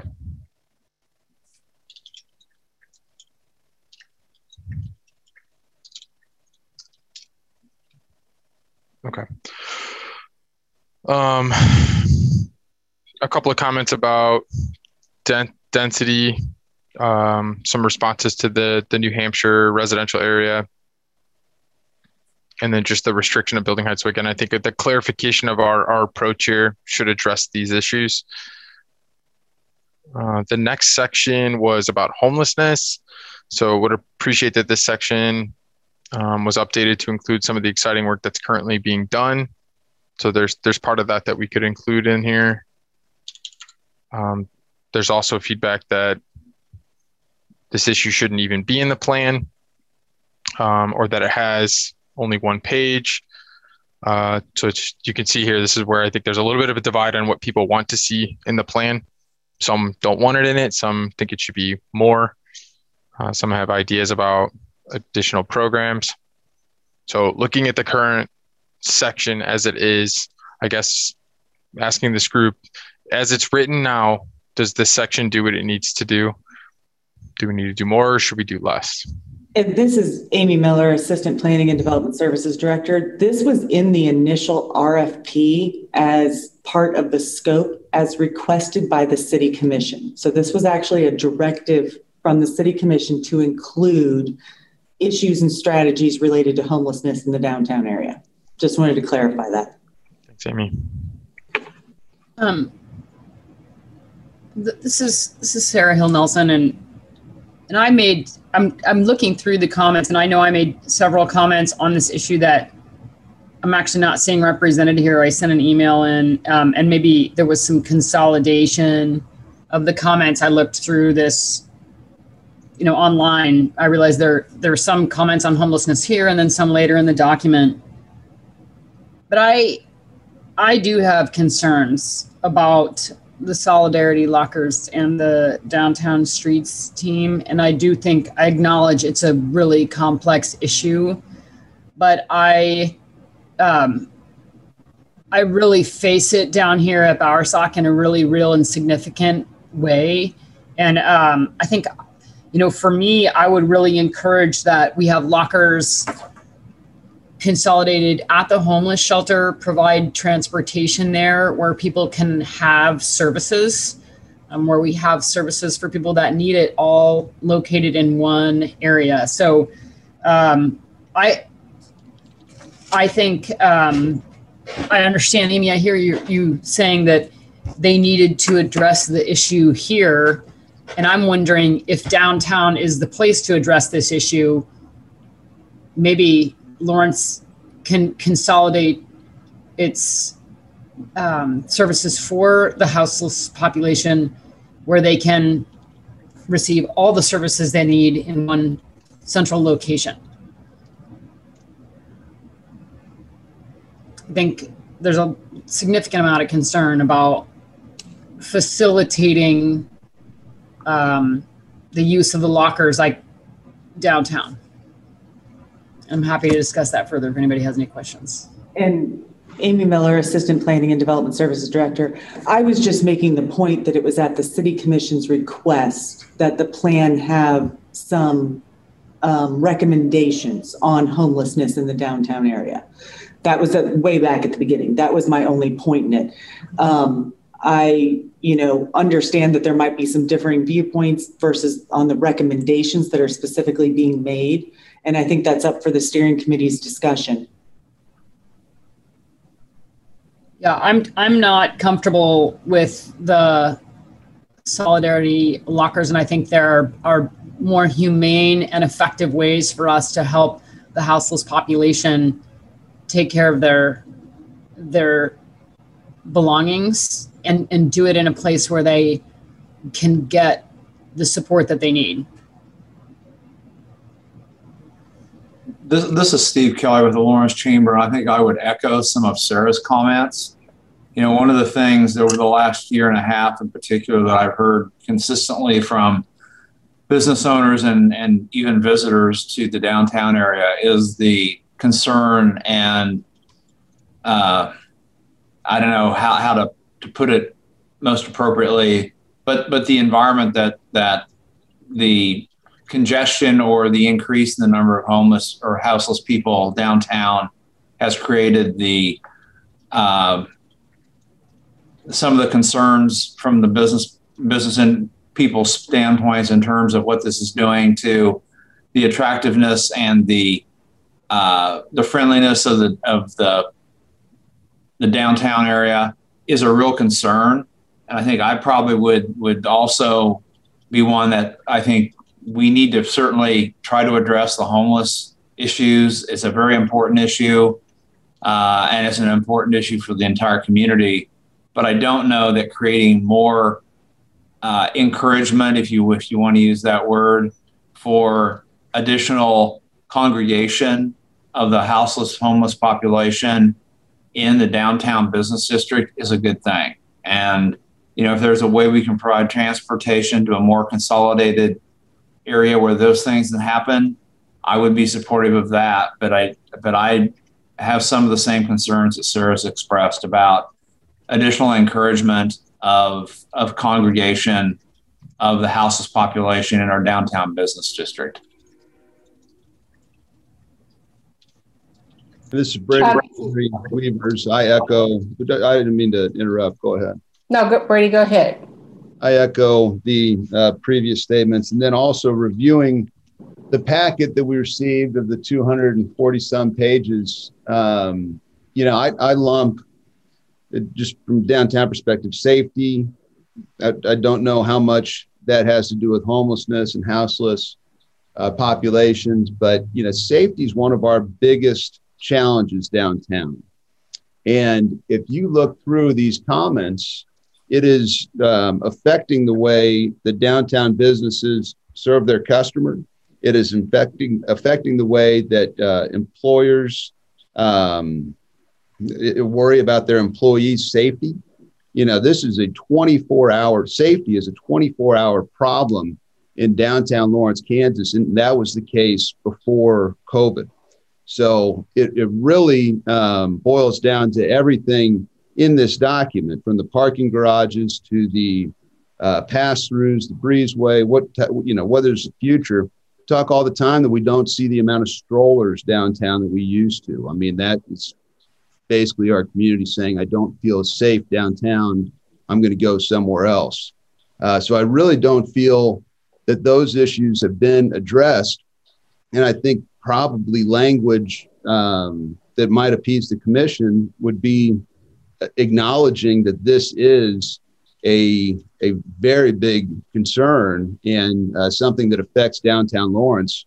But downtown Lawrence stakeholders really need a seat at the table here and making sure that, because I believe that we can be part of a solution. It'll never be eradicated completely in this general district, but it doesn't mean we have to be part of the conversation. It's kind of clear based on all of these communications, particularly in the second half of the packet, that we feel that we have not been part of the conversation.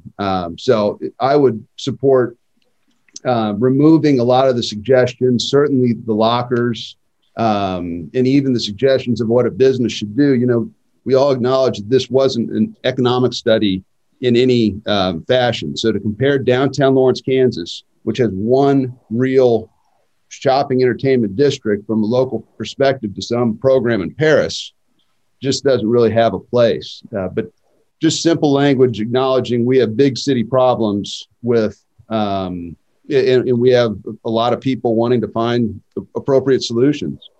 I'd support. This is Edith Guffey, and I serve on the Affordable Housing Task Group as well for the city. And I wonder, I don't support the locker thing either, but I wonder, there's so many initiatives going on in Lawrence about homelessness and houselessness. And I wonder if just a statement acknowledging the problem, and that it's a problem for downtown, it's a problem for the whole city, and that we recommend that we have a stake in that, and that we work cooperatively and more intentionally with all the other groups that are engaged in this work.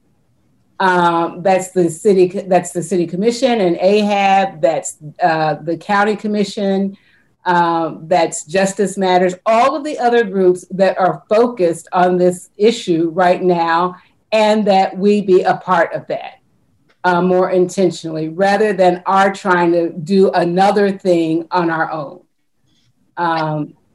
Great point, Edith. I think that's a really good point. And you could say in there, I totally endorse what you just said.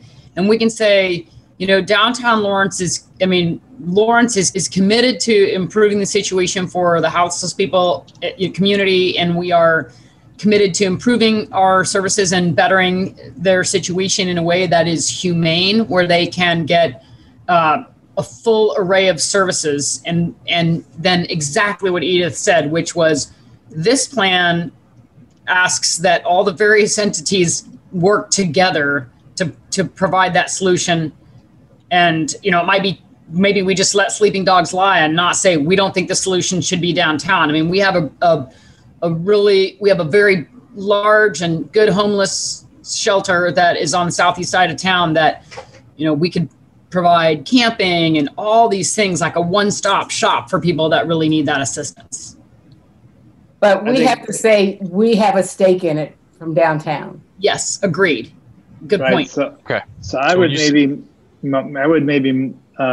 tag on to that. I think Edith and Sarah and Brady are saying, I agree with everything they said. I would suggest that the downtown plan acknowledge, Nick, that this is kind of outside your scope from solving the broader issues, right? You just have to deal with it from a downtown perspective. But I think, you know, this is really complex, right? The Narcotic Anonymous people are still going to be at Plymouth Church, and the Alcoholic Anonymous people are still going to be at Methodist Church. And so there's a lot of entities here involved. And so I think a statement that just says there needs to be a comprehensive process involving these people to solve this on a comprehensive and citywide basis. And then from a downtown perspective, I agree with Brady. I think in fact, acknowledging that the downtown business owners really ought to be a major stakeholder in that conversation from a downtown perspective. I'd actually just say that right out loud.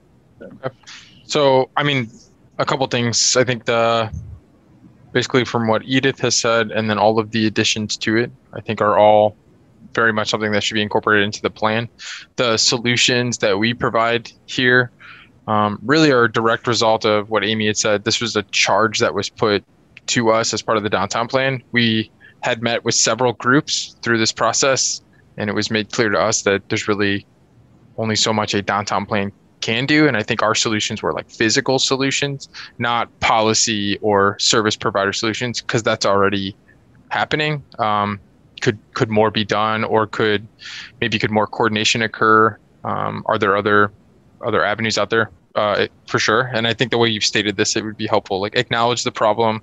You know, I like the idea of saying that the downtown has a stake in this. The downtown stakeholders, property owners need to be involved in those solutions, but that there are these other groups that we need to be working with. So I would I guess, does the group all feel that that's the direction this section should go? And we're removing, I just want to confirm that we'd remove the lockers because, you know, I think you do these little things like you put this in a plan because this was part of the charge, but then suddenly these lockers go in there without anybody really contemplating what's the ripple effect of putting these lockers in here. And I think the ripple effect of that could be really huge. So I could not sign off on this plan if those lockers were still in the plan. Nick, this is Brady Flannery.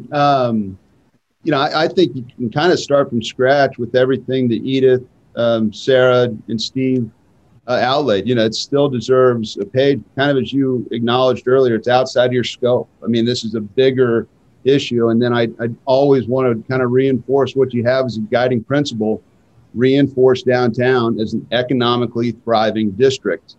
And I think all the businesses want to do that, you know, and we want to be part of helping people out, but there can't be surprises. People should not make decisions without consulting the downtown stakeholders, and you'll find great partners down here. Okay. I'd like to acknowledge that not all of the downtown business stakeholders share the same views on the extremity of the problem in certain areas. And a lot of folks have come to us at Wonder Fair saying they thought this locker suggestion would be a good way to ensure there was some stability for folks who do move through downtown using services.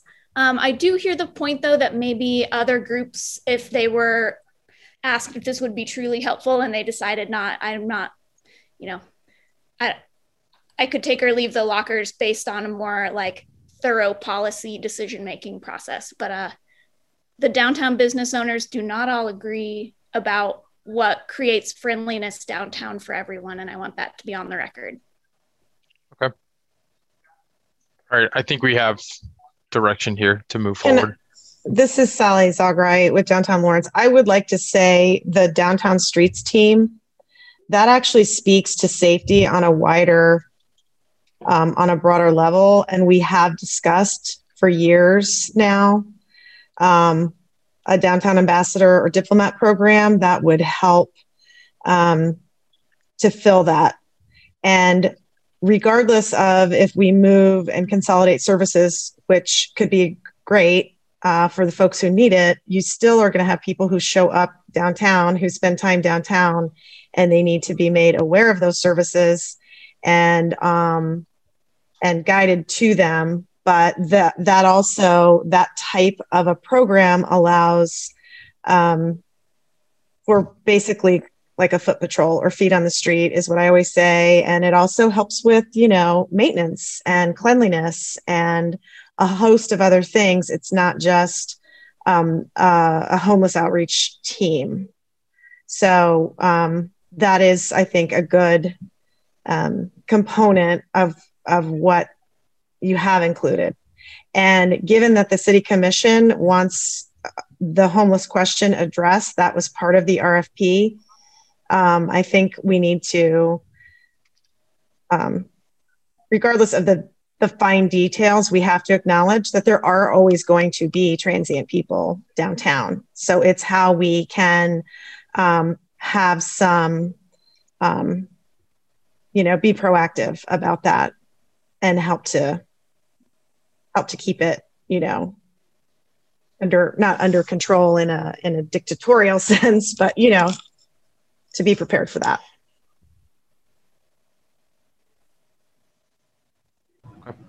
Thank you. I mean, so I think are we keeping the Downtown Streets team concept and kind of building that into all the other, I guess, additions we just talked about? I think reworking this section. I think our problems are bigger than that. And I think homelessness and houses deserve its own page, and just acknowledging it in all the words that Edith and Sarah and others have already very eloquently described. I would ask before we move on from homelessness, because I don't think it's necessarily needs to be addressed in this page, but I would like in the heart of the document to really get after safety, cleanliness, And the fact that though you cannot have an economically thriving district if it's not safe 24 hours a day and if it's not clean 24 hours a day. And then it would also, Lawrence is a very unique area. This is our cultural and for local business and local property owners, the hub of the community. We don't have other districts. So the fact that this must highlight and emphasis again and again, economically thriving district and welcoming for visitors and employees is critical. Okay, thanks, Brady.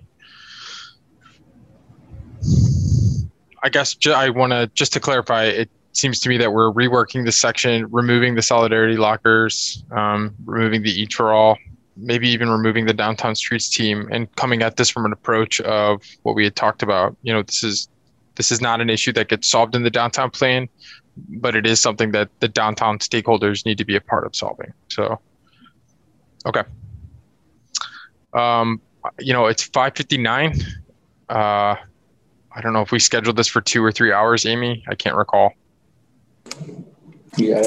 We purposely did not put an end date or an end time on it. We wanted to give the committee enough time to get through things. I think at this point we're almost 2/3 of the way, if I'm looking at the spreadsheet pretty well. So we're doing pretty good.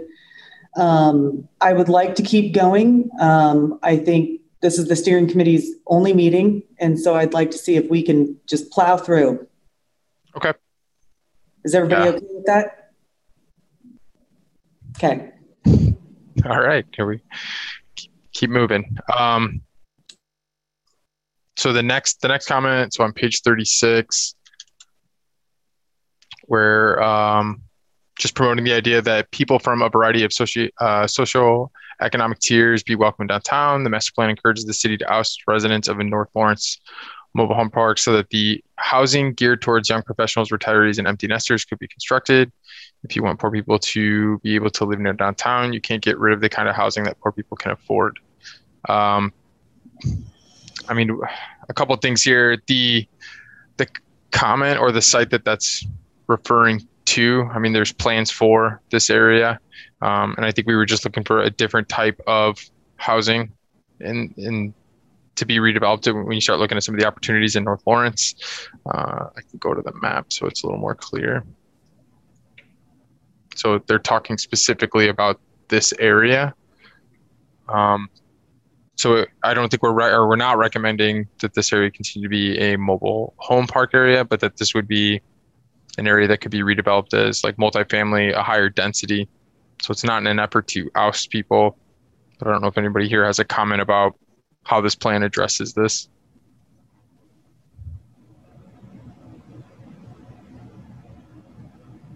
Or if a change needs to occur. Our recommendation is to keep this recommendation, to keep the recommendation we provided. Okay. All right, so the next section, the next topic area is about parking.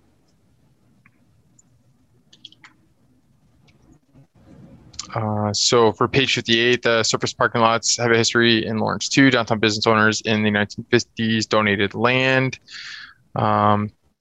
Everyone hopes that people utilize other transportation methods to get downtown in the future. It seems that it will not happen fast enough to not need to begin converting some surface parking lots into decks. Dismissing the past business owners does seem, I think, disrespectful. So there's a couple of discussion points in here. I think just people identifying, where should we be putting parking decks? Where should we be converting surface lots to parking decks or converting it for future redevelopment opportunities? There's a few here that talk about, the high cost. I don't know if anybody's familiar with the high cost of reparking. It just talks about the concept of what it costs to truly flip over parking spaces or to put in a deck. So again, all of these concepts are addressed in the plan, specifically on page 58 and 59. So I don't know if this group has any specific changes that they'd like to see to the parking recommendations. We can kind of go through these as needed. I mean, there's some ideas like, mention the using honking when exiting. They don't prefer these. Some of this gets pretty specific. Installing mirrors or speed bumps or other traffic calming for the ped bike conflicts. But I would say that based on what's in here, the recommendations that we provided in the plan are the recommendations that we recommend. So these are not changes we would make unless the steering committee feels otherwise. Nick and Jackie, Brady Flannery, I think they look great. As you are probably aware, there's a bus transfer station going on that would affect even this type of parking situation. So I don't know if that can be addressed in any type of way, that the transfer station is kind of, with the initial consultations and study, is way against kind of what you're identifying and talking about here.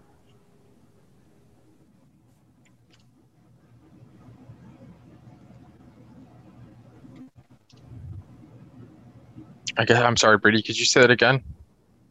Oh, it's not all that important. It's more of a comment to the city, and hopefully they delay there. But, I think you have support with what you guys have documented. Gotcha. Okay. Thank you.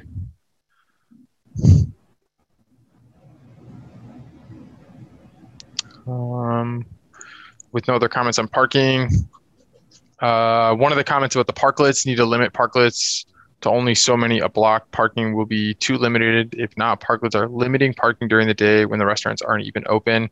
So we do have a section on parklets. I can jump down to that. But I don't know if there's any other comments about how we talk about parklets and what,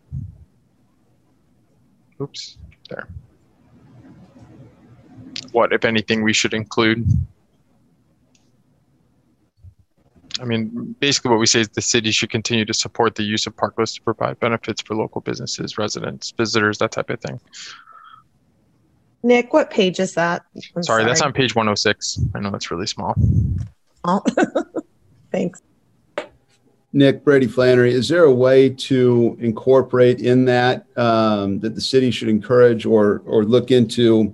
Right now, what we did during COVID, they're all free. Anybody can go out, do it, no restrictions, no guidelines, and most importantly, no cost associated with it. Now, obviously, these would be free, or it would not be free. There would be significant costs associated as we enter into, a new plan. I don't know if there's wording, but I think that might appease some people. Yeah, I mean, establishing either it be guidelines or, what the process is. This is Sally Zagra with Downtown Lawrence. That actually is happening right now. The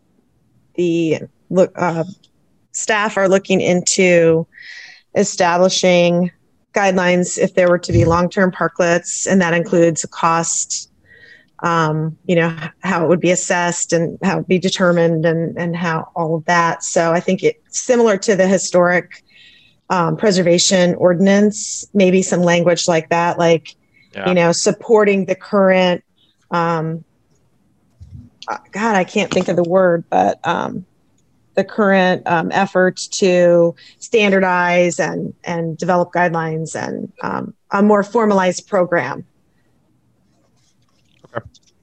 And some of the things that they are looking at is, would there be like a certain percentage of spaces on any given block, that kind of thing, so that it's not willy-nilly. Brady Flannery, we were a little, I'm sorry, go ahead. Well, not to wordsmith it, but instead of the city should continue to support, we change that to consider. I don't want it to look like we should just kind of grandfather in everything that was introduced during COVID, because I think obviously this happened before COVID. So the parklets in the atmosphere you're talking about is a little different than what we currently have. So maybe just kind of tweaking some of the words there would be important to me.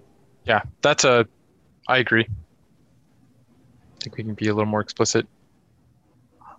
All right. Any other comments? All right. For the parks and open space,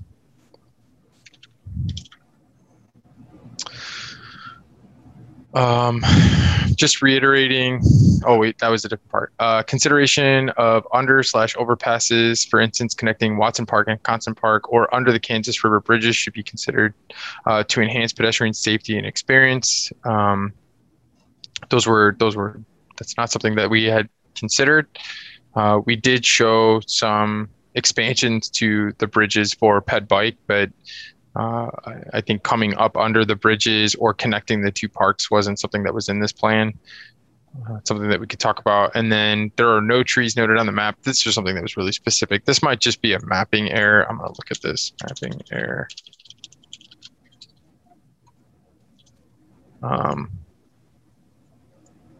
There's a question about trees that were adjacent to City Hall, and then just kind of expanding on that. It was an overlooked resource, so I'll look at that one. I meant to not show that it's not incorporated. The next one was on page 76 and 77. Just with the value of the parks and the open space in general, it had seemed that we didn't spend enough time on this in the plan. I would say we've dedicated quite a bit. We put a few pages in here talking about the parks and open space. We didn't have many significant changes or recommendations. There were a couple of programming suggestions. Not sure if there's additional feedback from the steering committee that we should incorporate into this section on page 76 and 77. And it talked a little bit about the maintenance, which is something that I guess we could add that as language as well. Thoughts?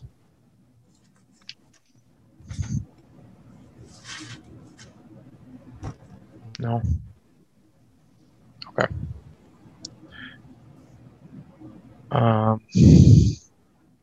The next topic was the Ped Mall. We do not recommend a Ped Mall in downtown along Mass Street. We do talk about the potential for events or programmed events along the numbered streets of the east-west, but shutting down Mass Street as a either temporary or permanent Ped Mall is just not something that we would recommend. And it's not, honestly, until we got to this part of the project, it wasn't even something that was mentioned. So are there any thoughts? It came up in the open house, and we got it a few times on the online survey. Any thoughts on a Ped Mall? Does anybody feel that's something we should be exploring or talking about? No. Yeah. Nick and Jackie, Brady Flannery,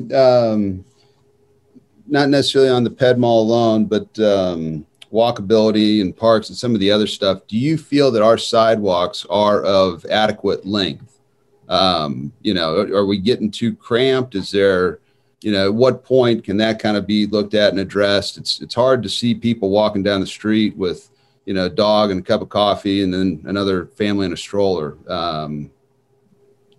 Was there anything there? I know in the past they've looked at the width of the traffic, and I know you guys addressed it as well on Massachusetts, that it is wide enough to be on I-70, and we might not need that downtown. I mean, this is going to be a long-term plan. Was there anything you guys kind of looked at or found in the true walkability and, access between business and traffic along Mass in particular? I mean, we talked a little bit about, I'm not going to call it like a safety issue as much as there are just a couple of improvements or maintenance issues that could be addressed along the sidewalks. But in terms of overall walkability, I would say downtown Lawrence is an extremely walkable downtown. You have a lot of variation in sidewalk widths. Mass Street in particular is it is what many communities would strive for in terms of sidewalk widths. There might be some programming inside of that, and I think we provided some recommendations when we talk about the cross section of the streets, how that could be different. I think some of the permanent seating, where you have permanent structures that are maybe cutting off the flow of traffic, are a bit of an issue, and we talk about that. But in terms of the infrastructure that's in place, I would say most of downtown Mass Street or downtown Lawrence is a very walkable community.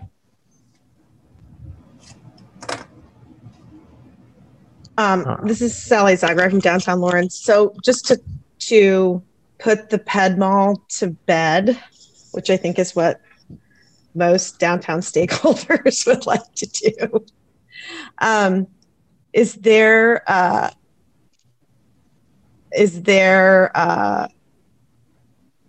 I'm not remembering the language now on that page, but or is there some language that can be included or is included to explain very succinctly why that is not a good consideration or shouldn't be a consideration? There's not language about why you shouldn't have a pet mall. I think that's what you're saying. I wouldn't normally include it. I mean, is that something the rest of the committee would like us to add? I mean, for many reasons, we do not suggest a pet mall on Mass Street. So I don't know if that's something we need to state in the plan or not. No, I mean, not as a non sequitur, but yeah, I feel very. I don't want to be negative in the plan about it. It's like it's absolutely just not. Like so many people. Is it? I mean, honestly, comment, and it really has to do with, when downtown, for some reason, people want to go out and walk in the street, and they want to drink a beer when they're doing it, and it's like they just think it's going to be the greatest thing ever, but they won't. But then they complain they can't walk like a half a block. Yeah. If they can't I think for an event, right next to where they are. Right. Yeah, I think for an event, it's appropriate. And for the events that are programmed in downtown, and we talk about that, I can understand why, but on an everyday basis, I would be shocked that business owners would support it. You start to really see negative impacts to businesses where pet malls are in. For every one successful pet mall, there's probably 20 that failed. It's just not something we would recommend. This is Clint Paul with Lawrence. This is Clint Paul, Lawrence Cultural Arts Commission.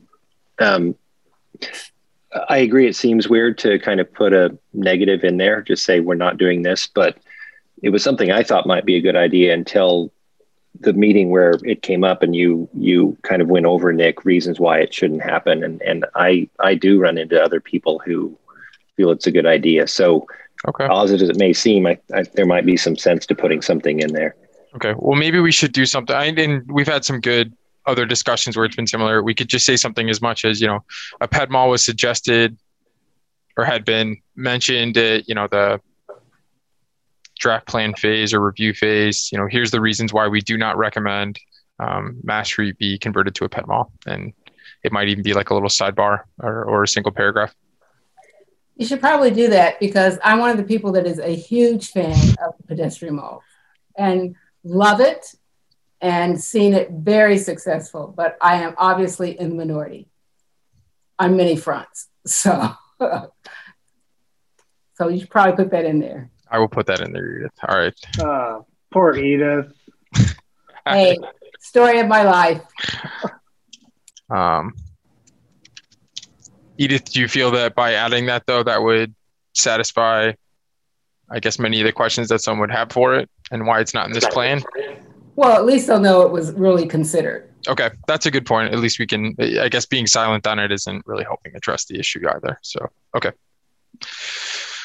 All right, so in terms of policy issues, use restrictions, height restrictions, and parking restrictions noted in the functional subzone are burdensome.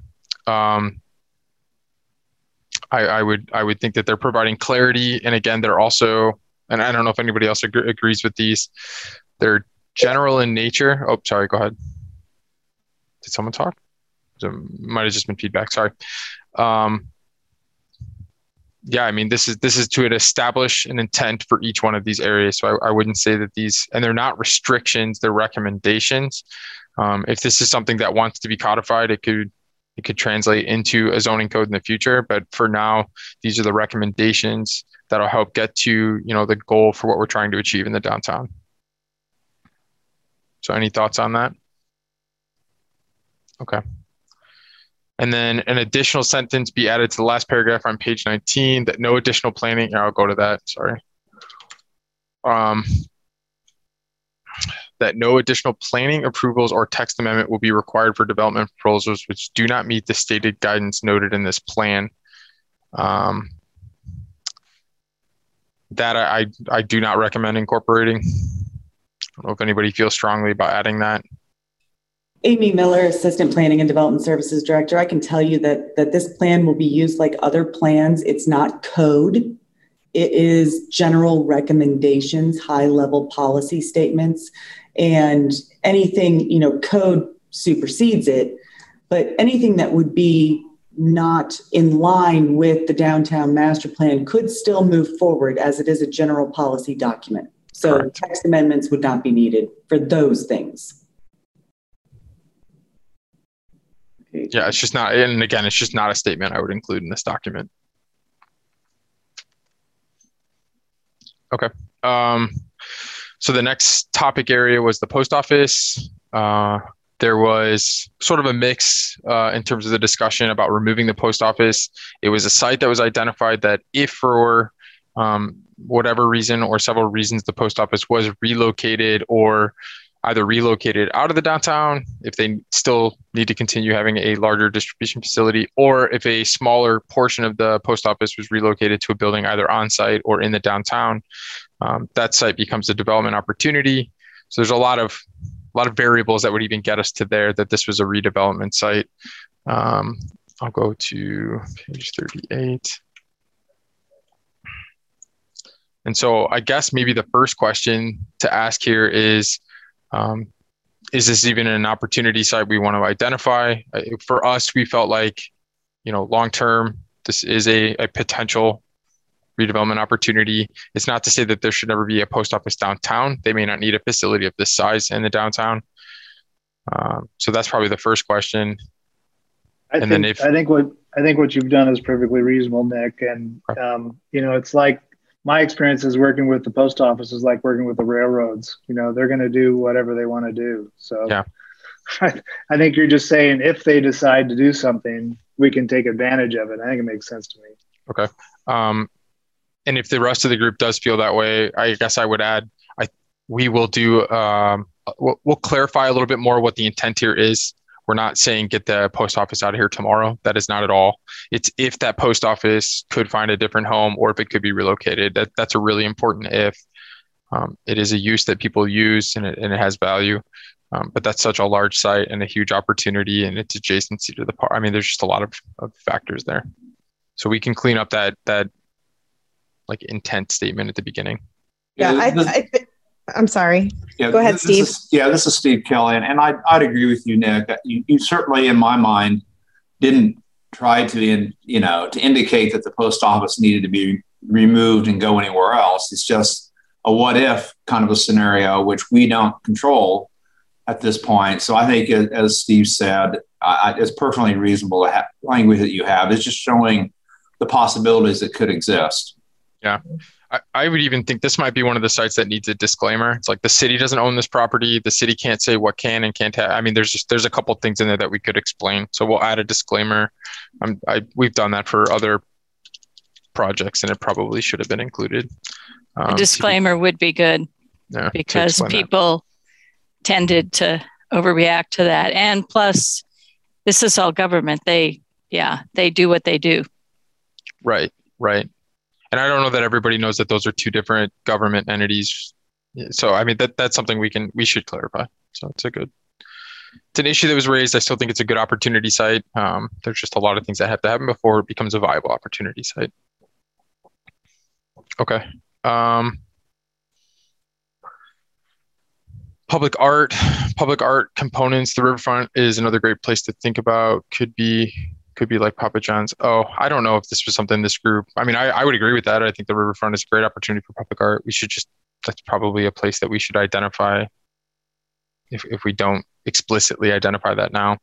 Does anybody feel like public art shouldn't occur along the riverfront? Maybe that's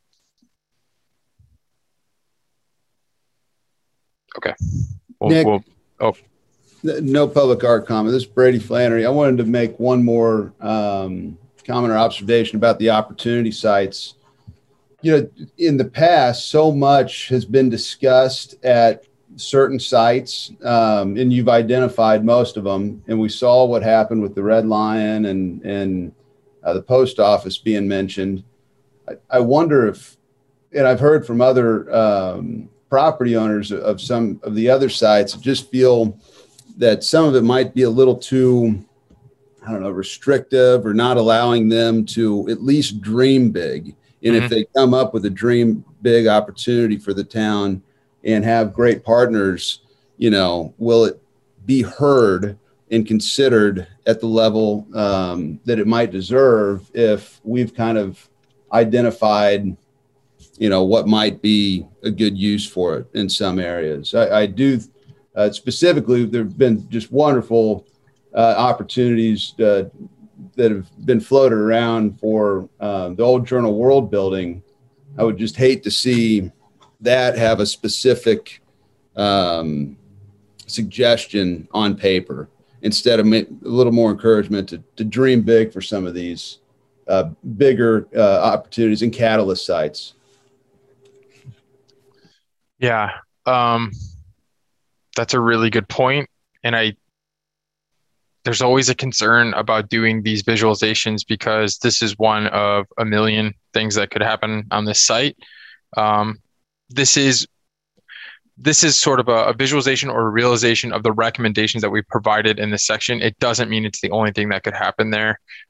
It's just a more likely outcome based on the recommendations that we provided. But to your point, Brady, I don't think it's the intent of this plan to restrict people from dreaming big.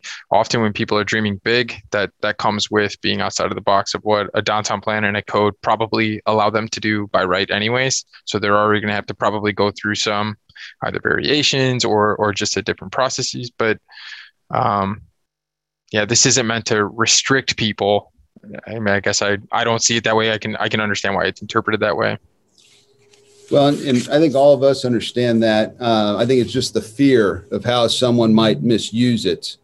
You know, for a true catalyst type of project. Yeah, maybe.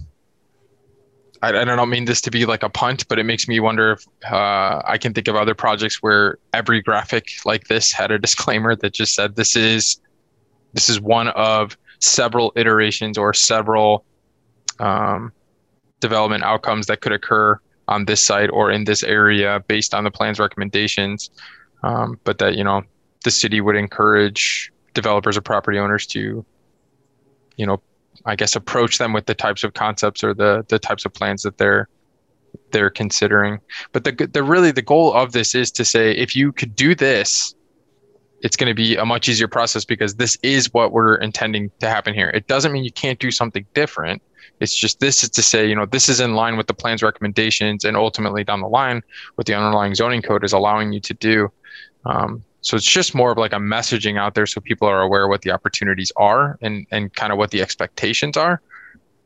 But I don't want someone to come back and say, well, you don't fit into this mold, so you don't kind of fit into what we want. So maybe there's somewhere else we can say, you know, dream big. I'm just trying to think of where that would go. Well, and that's my concern too. So yeah, any improvement would be appreciated. As I think it's been brought to your and Jackie's attention, it wasn't too long ago we looked at a convention center and outdoor entertainment and housing and hotel in that area. So I mean, even just to mention that. For this, the post office, who knows, but or to group them all in together and list a whole bunch of cool things that might potentially happen. I'm just, 10 years from now, when we've lost the intent of the document, I don't want it to be used against these catalyst opportunities. Okay. Well, I think a disclaimer would be helpful here. Thank you. Okay. Anybody else have comments as it relates to the catalyst sites, redevelopment opportunities?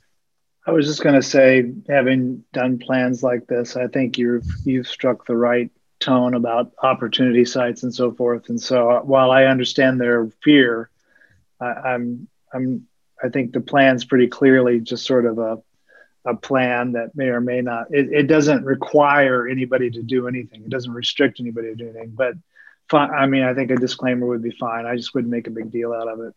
Yeah. If you landed on just page 38, I can understand how someone draws that conclusion. I mean, I can, but the previous couple pages clearly articulate what the intent of these visualizations are, and then also the redevelopment sites. But yeah, if you fall on this page and this is all that you've read, I can see how someone gets there. Okay.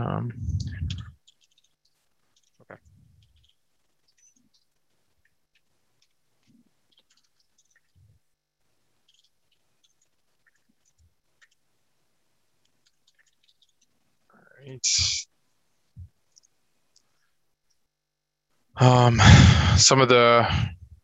There's a kind of a mix here about redevelopment. So concerning the funding for many of the ideas in this plan, this was just asking about additional funding sources related to redevelopment. We've outlined the ones that we know would be effective in Lawrence. If there are other, I guess, funding sources, that could be something that work with the city. But I think an adjustment to what we have now is not something we recommend. So that's this comment, I apologize, on page 112, where we just identify potential funding sources that could be utilized. And this isn't meant to be the be-all, end-all, all funding sources that exist, but the ones that are most likely to be relevant to a downtown project. I'm not sure that the CDBG is an appropriate paragraph here. I think it should be removed, because I think the current structure of that is going to other sources.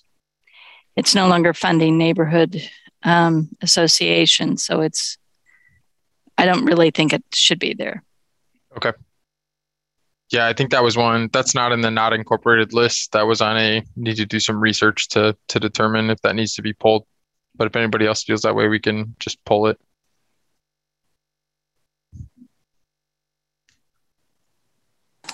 Amy Miller, Assistant Planning and Development Services Director. I think it was Pam who made that comment, and she is correct. The neighborhood funding no longer comes out of the Community Development Block Grant, but there are some other things that still do, such as sidewalk improvements, right, and a few other things. So I don't know if just that piece of it needs to be taken out. Yes, that was Pam, who can't remember to say her name. Thank you, Pam.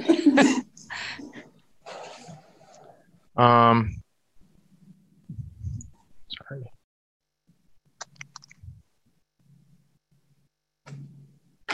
There was, to Brady's point, some discussion about the World Company property and what types of uses would be appropriate there. So I think, again, that was one visualization of, many different iterations that could occur there.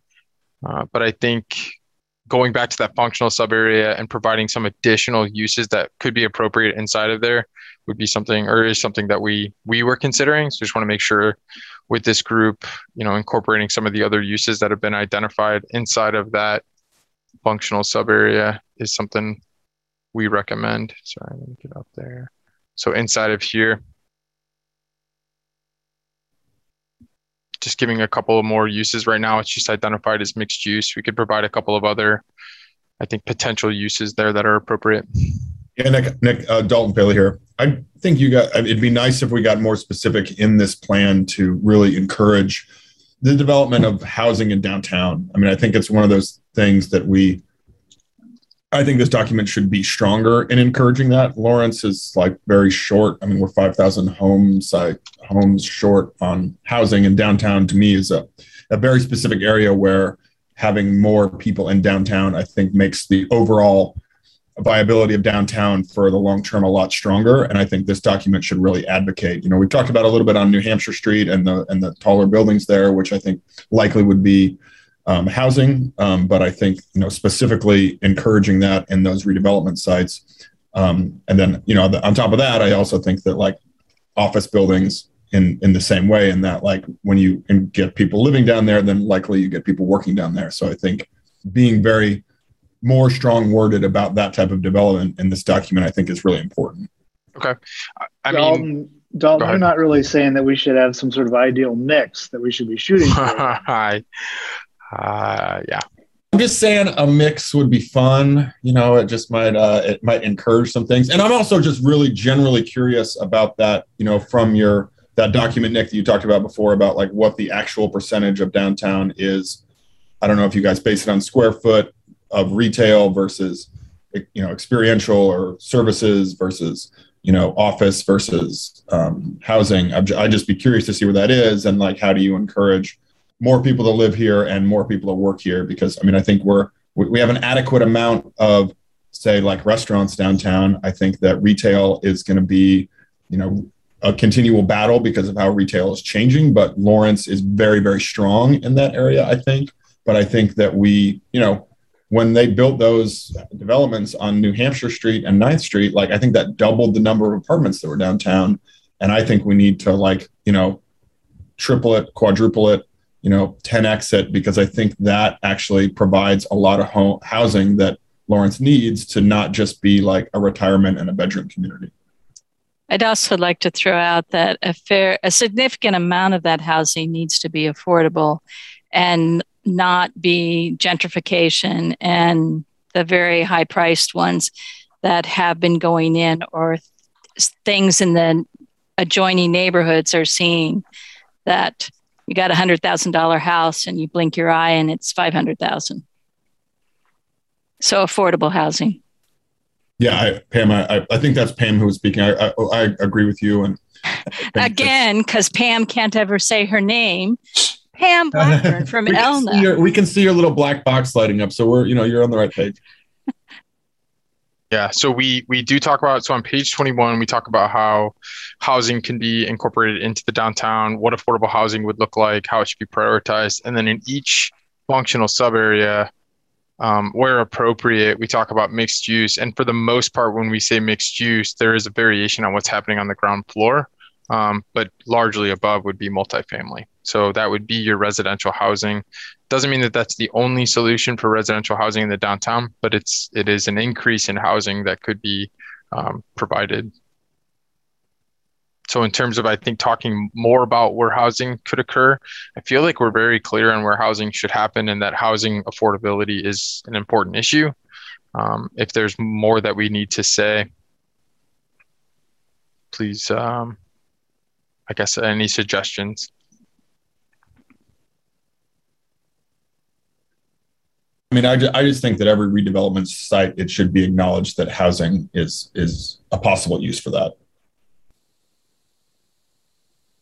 Housing is a component of it, potentially. It would depend. Yeah. And the functional sub-areas, as they're laid out now, lend itself to that. There's some functional sub-areas where that might not be appropriate. But for the most part, where mixed use or residential units are viable, we've identified that as such. But housing is an important issue, not just in Lawrence, but across the country. This is something we can go back through with the lens and just make sure that we're addressing it to the level that we need to. Thank you, Brady Flannery. Dalton, great points. If we have more bedrooms down here in the next 10 years, everything else is going to really fall into place.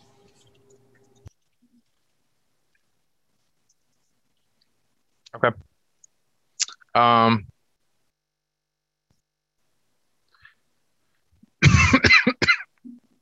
The removal of Red Lion, also with the replay, was a use that was talked about. Oh, come on, word. Okay.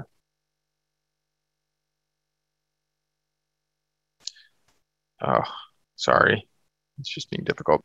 All right. So the removal of Red Lion was addressed as a use that people would like to see taken off that list. Also, like I had mentioned, the replay was a site that the intent there wasn't to say redevelop it tomorrow, as if it could redevelop, it should.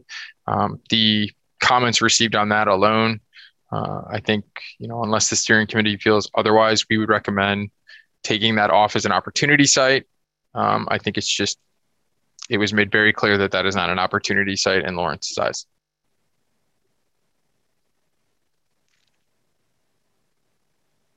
Thumbs up. Okay. Oh, I just meant Pamela did thumbs up. Sorry. So same thing with the Red Lion. Is that a site that should come off that list or come off as a redevelopment opportunity? Also a thumbs up. Okay.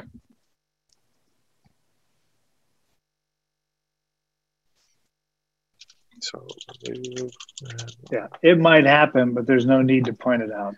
There's no need to point it out. Yep. And I know that was our intent, and then I immediately realized our mistake in calling that out, and Everybody did a very good job explaining the history of both of those uses, which was very amazing. Nick, I want you to know that the Red Lion issue, the replay specifically made it into one of the City Commission candidates forums. It was specifically, that is one of our candidates. That's like one of his top 3 issues, is not letting the replay be redeveloped. Well, I apologize for playing a role and introducing that into your political environment. Yeah, not for good reasons. Okay, there were a couple comments. This probably should have gotten put into the post office. We've talked about that a little bit already. Just talking about it as an essential use. I'm just going to move that. Replay, that should have been in the replay. Page 61. We've talked a little bit about this, but page 61, strongly disagree with the recommendation to change the development code to only exempt non-residential uses from off-street parking requirements. Lawrence needs to proactively encourage multimodal transportation in downtown. I feel like this is a mixed message because we've heard both sides of this. And I know Jackie may have an opinion on this too, because it's something that we've talked about a couple of times. I think the way we've recommended, or the way we've addressed this issue, I would keep. I don't know if anybody feels strongly enough to go with this recommendation about removing it. It's not that we're not actively or proactively encouraging multimodal, but the requirement of off-street parking was something that came up a few times.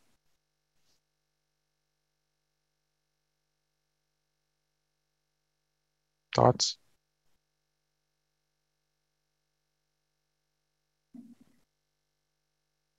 No? Okay.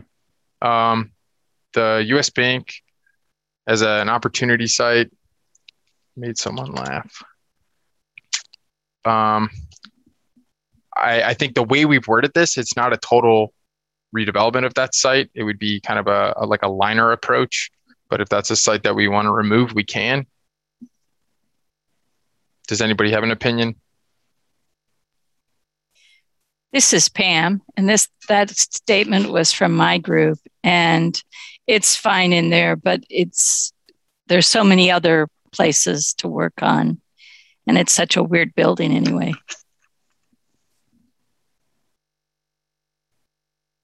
But it's okay to leave? Yes. Okay. And then the 11th and Mass, the 3D drawing that we had provided looked similar to the hub project. There were some variations to it, mainly the height, I think was one of the biggest issues, and then how it's being addressed at the street level. So I think going back to that, although I do think there was an oversight on this graphic, I'm going to double check with the group. Based on what we had talked about, this building should only be 4 stories. So the way it jumps up would actually need to come down. So unless we want to allow a building to be 5 stories in this area, it was more to complement the height of the building across the street. But if it's not something that we want to see, that building height would need to come down.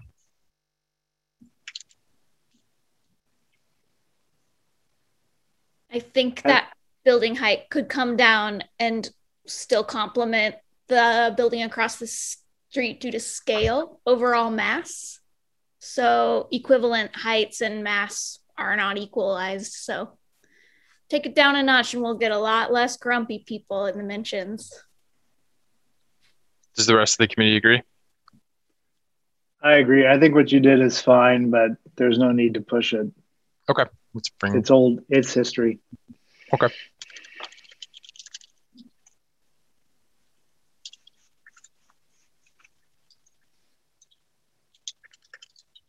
Okay.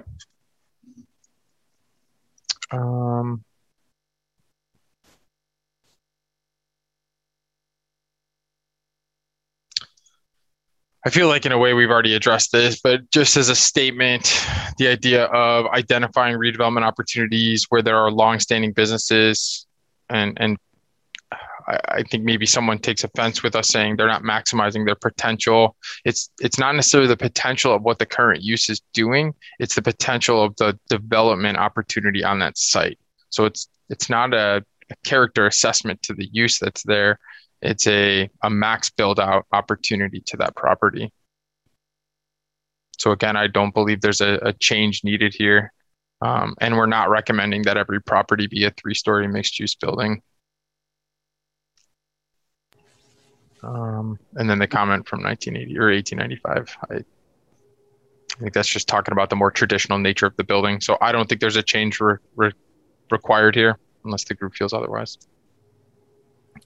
No, I agree, Nick. Brady Flannery. I know we're removing the language for individual bars and one-level businesses, but I think the rest of it, talking about the redevelopment of a 1-story or an under-functioning square footage, is still important to leave in there. As you mentioned, I think last time, and I haven't found it in the language, but a long, narrow 5,000 square foot retail store might not make sense anymore. Right. So I appreciate language as such being left in there. Okay. We talked a little bit about the 6th and Math Street already, just talking about some uses that might be appropriate there. So I think just opening that up to more opportunities, we'll do that, like what uses would be appropriate. So that change we can make. The New Hampshire Street is already tall residential. Doing the same on Vermont would make downtown feel surrounded and overshadowed. The reason downtown Lawrence is quaint and attractive is not because it has tall apartments. I can understand the sentiment here, and we've prepared a graphic that shows this to an extent. One of the things that's kind of a unique variable is the width of Mass Street does offset some of the street view. So in terms of height, as you're walking along Mass Street, the perception of buildings that are either on the east side of Vermont or the west side of New Hampshire, if the scale is appropriate, you do have an opportunity to go a bit taller. So you're keeping the height off of Mass Street, getting that increased height. You're doing your step up the block that is directly fronting or adjacent to Mass Street, but then you immediately start to step down. So that's the intent we're trying to do, is you just get that step up off of Mass, but then it immediately starts to step down. I think we've already talked about this, and Pamela might have already made this comment. It's like just going back through and making sure that the height discussion is consistent throughout the rest of the document. I know there's a few areas where it might just be slightly off, or maybe it's just not clear. But that is the intent, and this graphic is showing that. Okay. The replay, we've addressed to take that off the list. That was, we talked about that. The river, just a few ideas, beneficial to the Riverwalk beautification and water level control. City expansion. So with possible railroad, warehouse, and factory implications by water wheel generator and Alchemy screws. City expansion and industrial jobs along the riverfront. So I think this was just kind of a concept or a series of concepts that could be incorporated along the riverfront. So that might be something we could put inside the functional sub area, just in terms of what could happen along the Riverwalk. I don't know if there's any thoughts here. I do. I have a couple thoughts. This is Sarah Hill-Nelson with Bowersock. And on 2 pages, on page 16 and page 81, you talk about the river. And I do think it's really important. On page 16, one of the key guiding principles is leverage the riverfront. And I think that I would think it's important to put a little bit more emphasis on that. And I think you've got this page on 81, but I wrote the comment in that almost all that page would need to be redone with the graphics, because it's right upstream of the dam, you can't have the access there. There are all kind of legal implications to that with our Federal Energy Regulatory Commission license. And my comments, I'm not seeing, it didn't seem like they made it into the schematic on that, but basically all of page 81, or a lot of page 81, is super problematic. And we do strongly support leveraging the river. And I think something that gets left out along that line is that there's currently that special use permit that's under approval for the area in front of Abe and Jake's.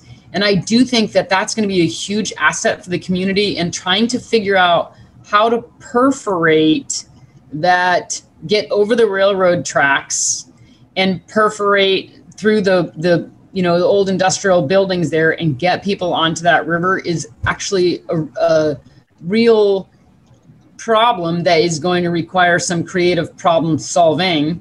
And I do think there are lots of potential for that, but I think it really does deserve a little bit more attention. And, just things like construct a switchback ramp at Robinson Park down to the river. You got to get over the Burlington Northern. So it's not really acknowledging some of the issues there that will be difficult to get around, each one of those bullet points. And I'm happy to have a discussion with anybody offline about that page. But, certainly the special use permit in front of Abe and Jake's, if people on the call haven't seen, they've redone that retaining wall in front of Abe and Jake's, and it is going to be an asset. I mean, people will be out there hanging out. There's money that's coming from Kansas Department of Wildlife, Parks and Tourism. There's going to be a pedestrian access to the river so people can actually get through there. But how they're going to get there is a problem, because you're going to have to go by the Burlington Northern Station, get into that New York Street parking lot, walk down the promenade, which is super cool. But there's still some access issues there that will require some attention and consideration. And I think that gets lost in this document, because if one of our key things is to reconnect Lawrence to the river, I think it's short on how that actually gets done. So Amy Miller, Assistant Planning and Development Services Director. Sarah, I'm the one that took your email and transcribed it into the spreadsheet, and you're correct. I'm not seeing some of your comments. I'm not exactly sure what happened. That's okay. But I will make sure to communicate that with the consultant. A lot of them were just very technical in nature. And so they're not things that I think that need to be discussed with the group. They were just very technical expertise. The second thing I'll say is, in reference to the special use permit that Sarah is talking about, that is an application that has been partially received in our office. The process has not been started yet. We're missing pieces of the application at this point, so it hasn't seen the light of day. And I'd hate to prejudge that since it hasn't been through any of the approval process at this point. And there are other pieces of that application, of that project, that will also need to be considered. For instance, a floodplain permit and a floodplain variance. And so while I think that we can keep things general in the plan, I don't think that we can go as far as putting in some very specific details in this general policy document. Okay, I acknowledge that if that special use permit is not yet submitted and complete, which I was not aware of that, but I think we know that there is a retaining wall there. We know that we are trying, there is money allocated for that. I don't know how you could, the ball is definitely rolling in that direction. And I just think none of that is reflected in this document. So I hear what you're saying. I'm not sure how you could indicate that there is an application process underway with the goal of making that. I mean, there have been multiple iterations of people trying to create human access to the river below Bowersock Dam on the south side of the river to reconnect the downtown to the river. I don't know. I just think that gets lost in this document. I'm not sure exactly how to solve it. Can I suggest adding that the city should explore active recreation options below the dam on the Kansas River? Sure, but I think really important, and to work diligently to creatively problem solve the access issues that are inherent to the site, which includes the Burlington Northern and the large industrial buildings and grade change. There's some big issues there that are solvable, but if we can get them solved, it would be a major driver to bring people and activity downtown. when and then they're going to go shop and eat. And compliance with FERC. I can help the consultant with some of that language based on what you said. Okay. And also what you submitted in your comments. Okay, awesome. Thank you. And I guess my last summary comment is I do think this has the potential to be a big driver. The Evergy, the fact that coal-fired power plant is going to be decommissioned in 2023. I mean, we have the potential to create this incredible outdoor recreation corridor on that river. And I think that's some major potential that is not shining through here. You can go ahead and mute. Thank you.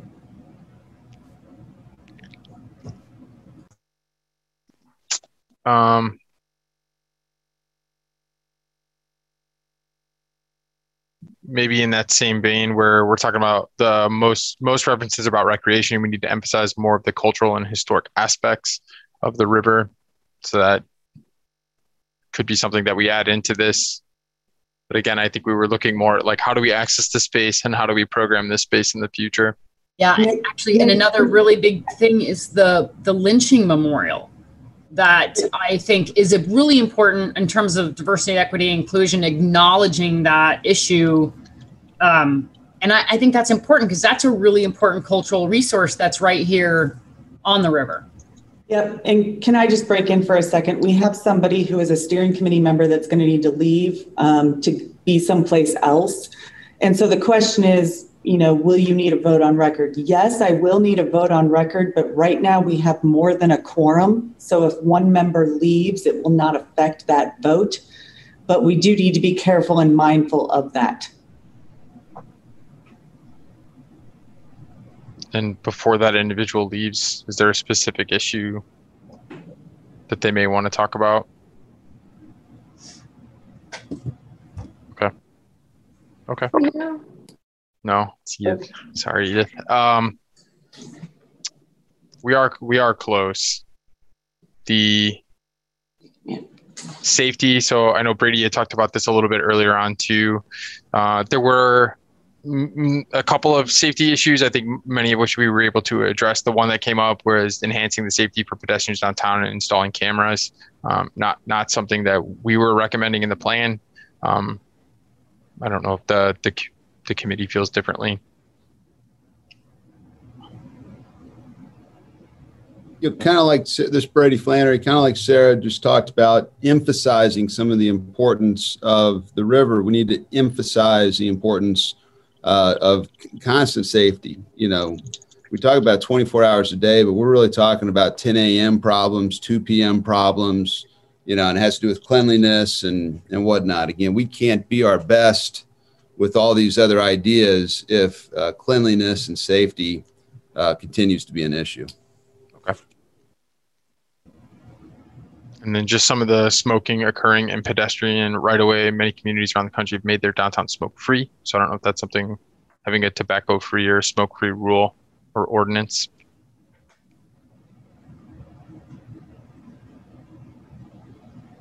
If we had a BID, we could do that much more easily, obviously.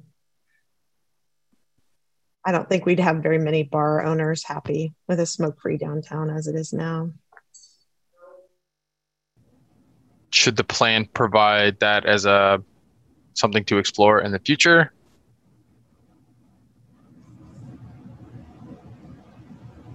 It was the first time I had heard it. Our recommendation would be to not include it. I just didn't know if anybody else on the committee felt strongly about it.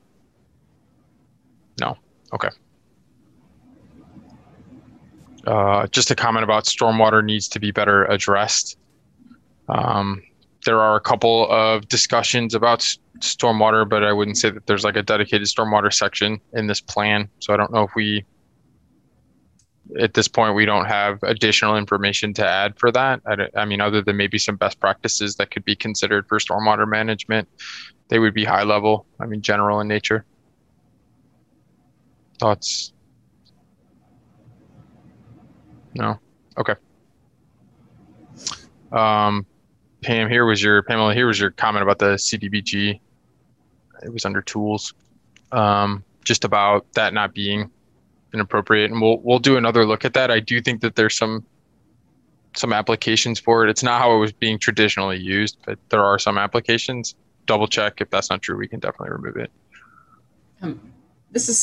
Yeah. I think you're about to hit that page 67, explicit mention of the value of trails to community. And I wanted to endorse that comment. It says it's not incorporated, but I do think the loop and how we connect downtown to other parts of the community and figuring out how the loop's going to go through downtown, I hope that is, I think that does not get enough attention. And so I'm agreeing with this email comment about page 67. And this is Sarah Hill Nelson with Bowersock. Okay. So, I mean, similar to maybe some of the themes of our other comments, it's like, we do address this, but just an emphasis on the importance of that trail. We can just increase that. I would agree with that. Okay. That makes sense. Where are you? Okay.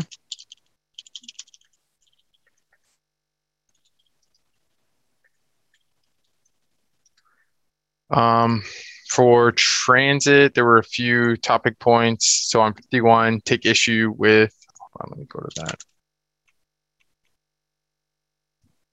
that. Take issue with the statement to make parking and walking between destinations the natural and preferable choice.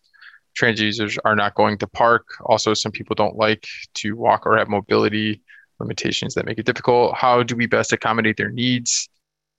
Again, I think the plan is trying to be accommodating to many different types of mobility. So vehicular, truck traffic, as well as, bike and ped. I don't know if this is something that we need to, I'm not sure what the change here needs to be, or if the group feels any differently than what we have currently written. They did talk about potentially including or incorporating a bus/trolley. That would be helpful for the development in the downtown, just getting people moving around the downtown in a more consistent way, not needing cars.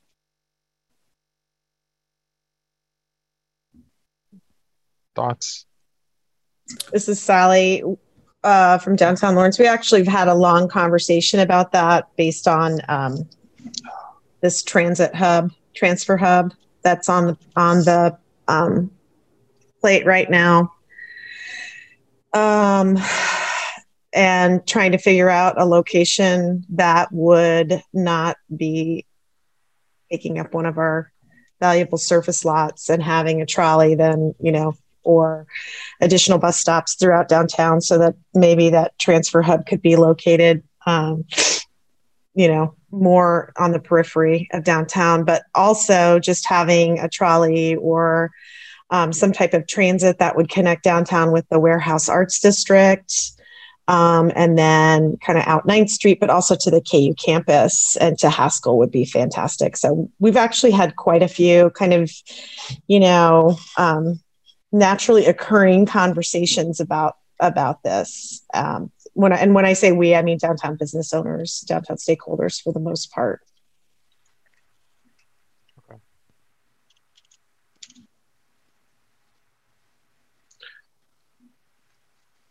Anybody else have any thoughts on transit in the downtown? No? Okay. Moving into transportation, just 2 comments about transportation that we felt needed to be brought to the group. One, again, was an emphasis on autonomous cars and what the impact would be in the downtown. And then as it relates to parking, so some of that emerging technology, the plan doesn't do a deep dive into all of the emerging technologies that are out there. It is something that we could potentially talk about a bit more. And then also just the experience of pedestrians in this area could be enhanced. It's talking about on page 28 specifically. Let me go to that. So along 6th and Mass, just enhanced with traffic control by creating separation of pedestrians and cars. So to Brady's question before, I suppose if there's any area that right now struggles with walkability, you can walk through this area. There is a perception of safety. And even as you're a safety challenge, and even as you're walking it, it's a carriage walk against the road and you're on a curb. So I can understand that issue. So this might be not necessarily in this section, but in a transportation section or where we talk about intersections, this could be a discussion point that 6th and Mass a little bit more detail.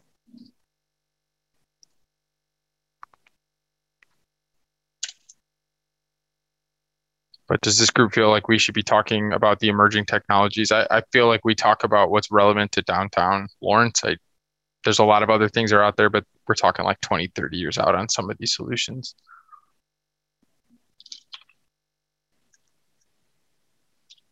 Okay.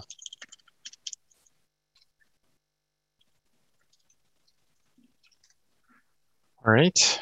Vacancy fines are not equitable. If a landlord provides affordable spaces, they should not be charged a vacancy.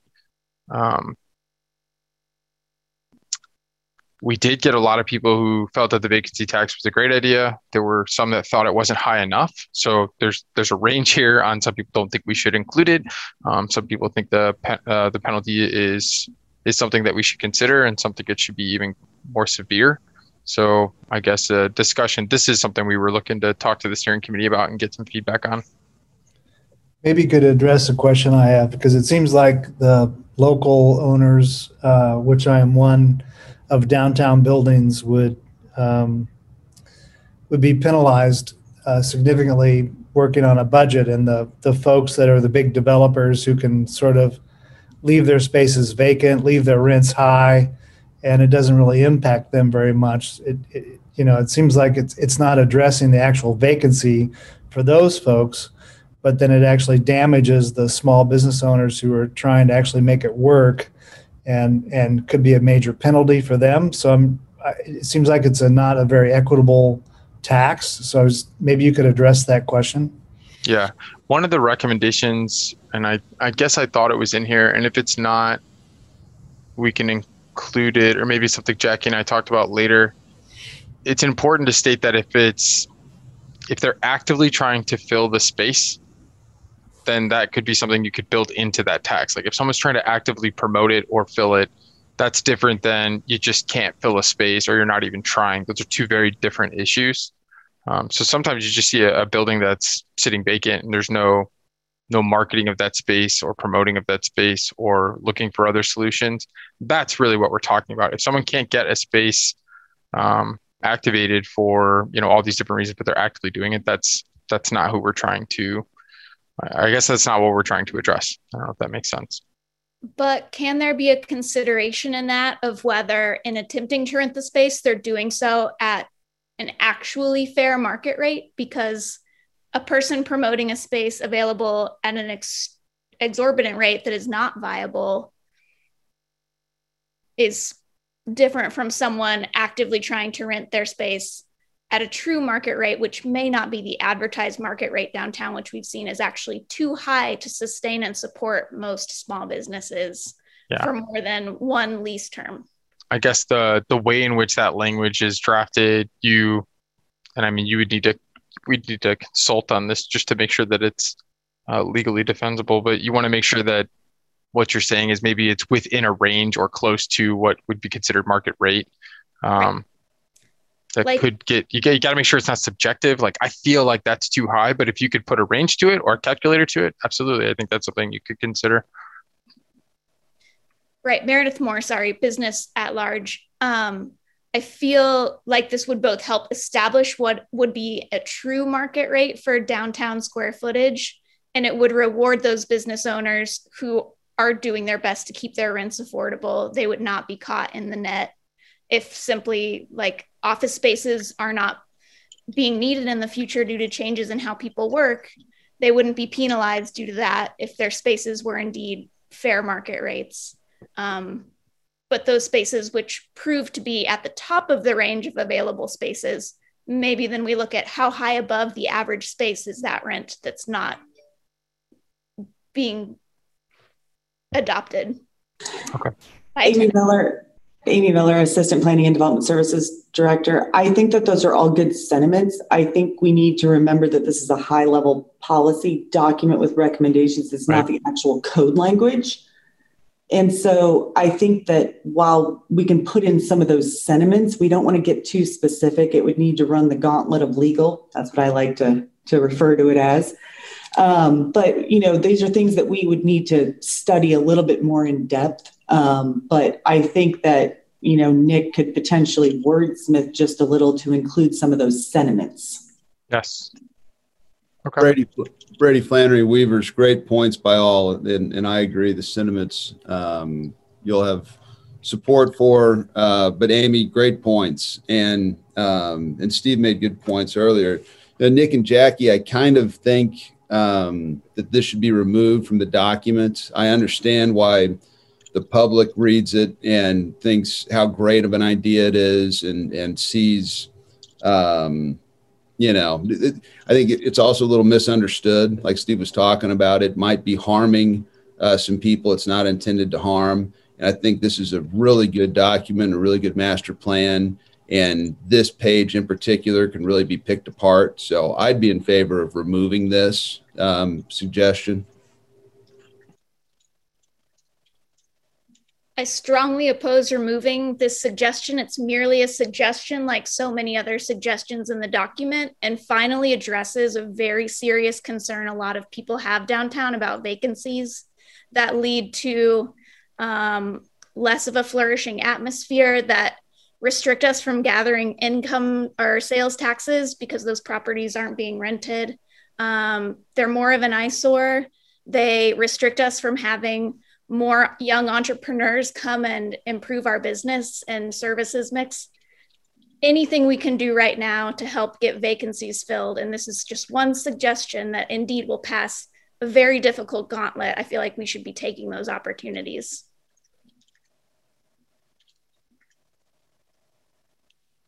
Anybody else from the committee have an opinion?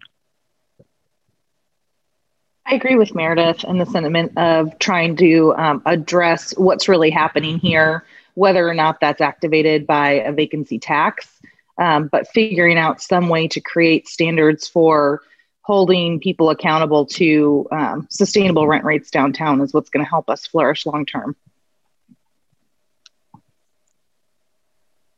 Is there a way, this is Brady Flannery, is there a way to talk about sustainable rent rates that don't, is Dalton still on the call? Can Dalton provide insight? Because most of the local property owners that we've discussed this with, and I know Steve had very valuable insight too. Not that it's the most penal thing in the world, but again, this is a legal issue, and as a city, should they really be involved in this? And to me, we're kind of missing the point of what we would like to get to is sustainable rent rates and reasonable market rates. Yeah, I mean, I'll chime in here, Brady. I'm still here. I think it's really hard to determine what a sustainable or what the average rent rate is because you're in a historic district, and some of these buildings are new and have been updated and are current with codes, and the buildings are in really great shape and they function very well, and those demand a different level of rent versus a building that needs a lot of work. I think the sentiment, again, we all want downtown to thrive, and rising tide raises all ships. And so the more activity there is downtown, the more people that are downtown, the more businesses that are downtown, that's better for everybody. So I think that generally downtown business or, property owners are I guess my belief is that they're trying to make it sustainable for everybody. But I agree with Meredith's sentiment in the sense that we want to encourage as many people to be down here as possible. I don't know how you establish that standard. You can't call a realtor and they can't tell you what the average rate in downtown is because it varies so much from one end of the block to the other, or even just one building to another because of the condition of these historic buildings. So I think it's a challenge, and I don't know how the document can address it other than to say that everyone should work to make, business sustainable downtown by, making it available to as many people as possible. I wish I had a better answer than that. It's just that even as construction in downtown that, doubled in cost this year. So it changes all the time, which changes the demands on property owners. And not every property owner is bound to owning the property. A lot of us are bound by the mortgages that we pay on these buildings. And when we redevelop buildings, we add a new mortgage to our lot. So we don't necessarily own the buildings. We're just paying the bank off. And that's part of like the business model for owning property in downtown. So it just gets complicated. I mean, that's just my general opinion. I put a lot of thought to it, and I don't have a clear answer other than to say I think the sentiment is right. How we wordsmith that, I think, should be, the same way that we're talking about historic redevelopment is that as many people who want to come to the table and have that conversation should have the opportunity to talk about it. Amy Miller, Assistant Planning and Development Services Director. I just wanted to take a second to point out that we are very close to the finish, but we only have 11 steering committee members left on the call. 10 is what is needed for quorum. And so in order to take a vote here shortly, we will need at least 10 members. So we've had a couple more drop off, and I just want to make that very clear. If we have more than one drop off, then we will not be able to take a vote. Does it make sense to take a vote now, Nick? I mean, it seems like we're pretty close to the end. Yeah. I don't want to skip ahead or anything, but is there anyone on the call who, I'm supposed to be volunteering downtown right now, so I'm glad that we're here doing this, and it's really important. But I also want to make sure that we're conscientious of everyone's time, and are there other things that people would like to talk about? I guess is my question, or maybe that's a question you can pose, Nick. Yeah, in terms of what was left on our list here, and this is one that has been well vetted by the group and the city in the past, and it's been out in the public. One person in 2 different venues had just said a rewriting of the vision statement. There are some suggestions in here that I think are valid suggestions, and we could incorporate into it, but a total rewrite I would not suggest.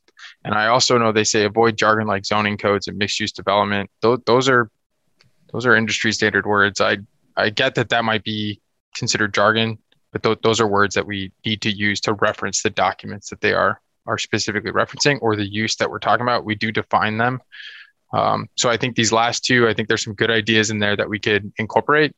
But in terms of a total rewrite, that vision statement and those underlying guiding principles have been out there for quite a while. I trust you to make sense out of that. Okay.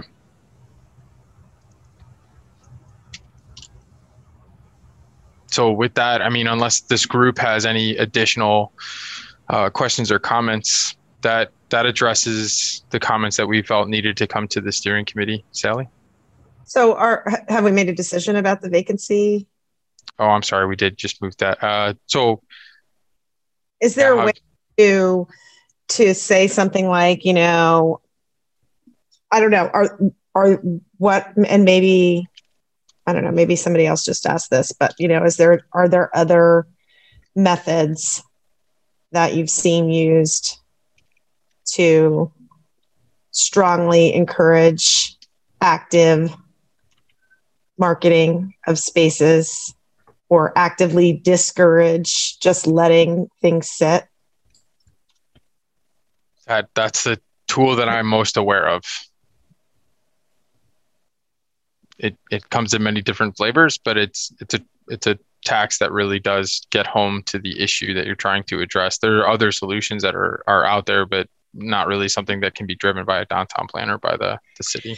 So, okay. So when these are used, I mean, obviously there's got to be like guidelines and a whole rubric as to how it's applied, right? And so it has to be like, I would imagine, it's been vacant for so many months, and it's.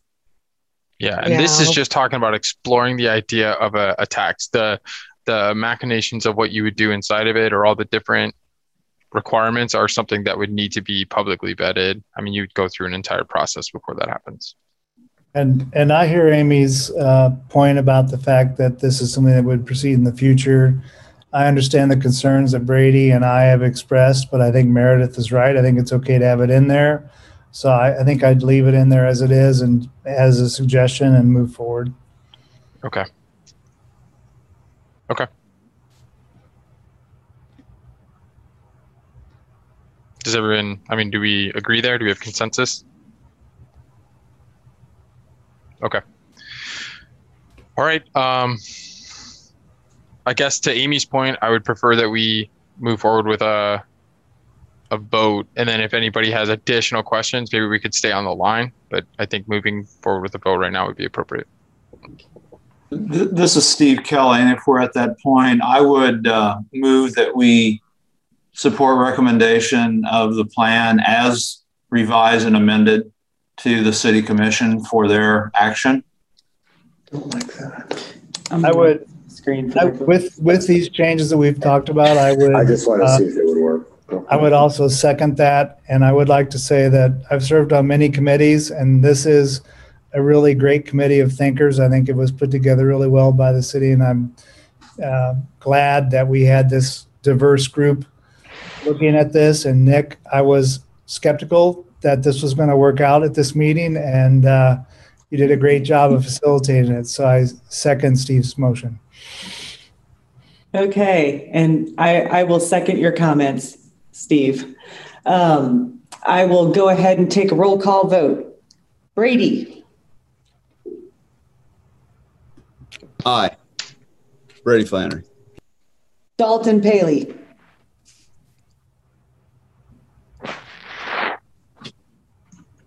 Uh-oh. We lose Dalton.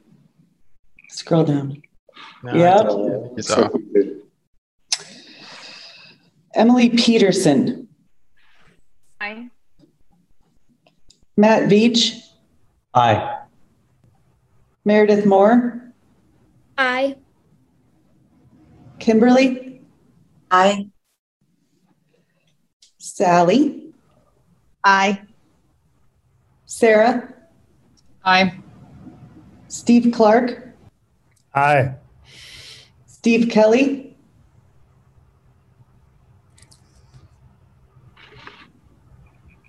We're on mute, Steve. Aye. You. And Pam Blackburn. Aye. We just made it 10-0. Oh, that's awesome. But also, I just heard from Dalton Paley. He said he had a computer crash. He's getting it back online right now, so he'll be able to vote. Okay. Yeah, and I don't know if it's germane, but I also haven't, if you haven't seen, there's a note in the chat from Edith saying that yes, she would support the plan if we needed a vote or on record. Yes, I understand, but she would have need to be here at present at the roll call. Okay, very good. Count, but it was, yes, we did see the chat. We did communicate with her. I want to thank all of you for sticking with us. This has been a long process and it's been greatly appreciated. You all have done a fantastic job, and especially tonight, the way that you all worked through all of the items was remarkable. And I give a lot of credit to our consultants, Nick and Jackie with House Hill Levine. And with that, I want to thank you all for your service and look forward to the City Commission meeting on August 3rd. Thanks, everybody. Thank you all. Thank you so much. We appreciate it. Thanks, everybody. Thank you. Have a good night.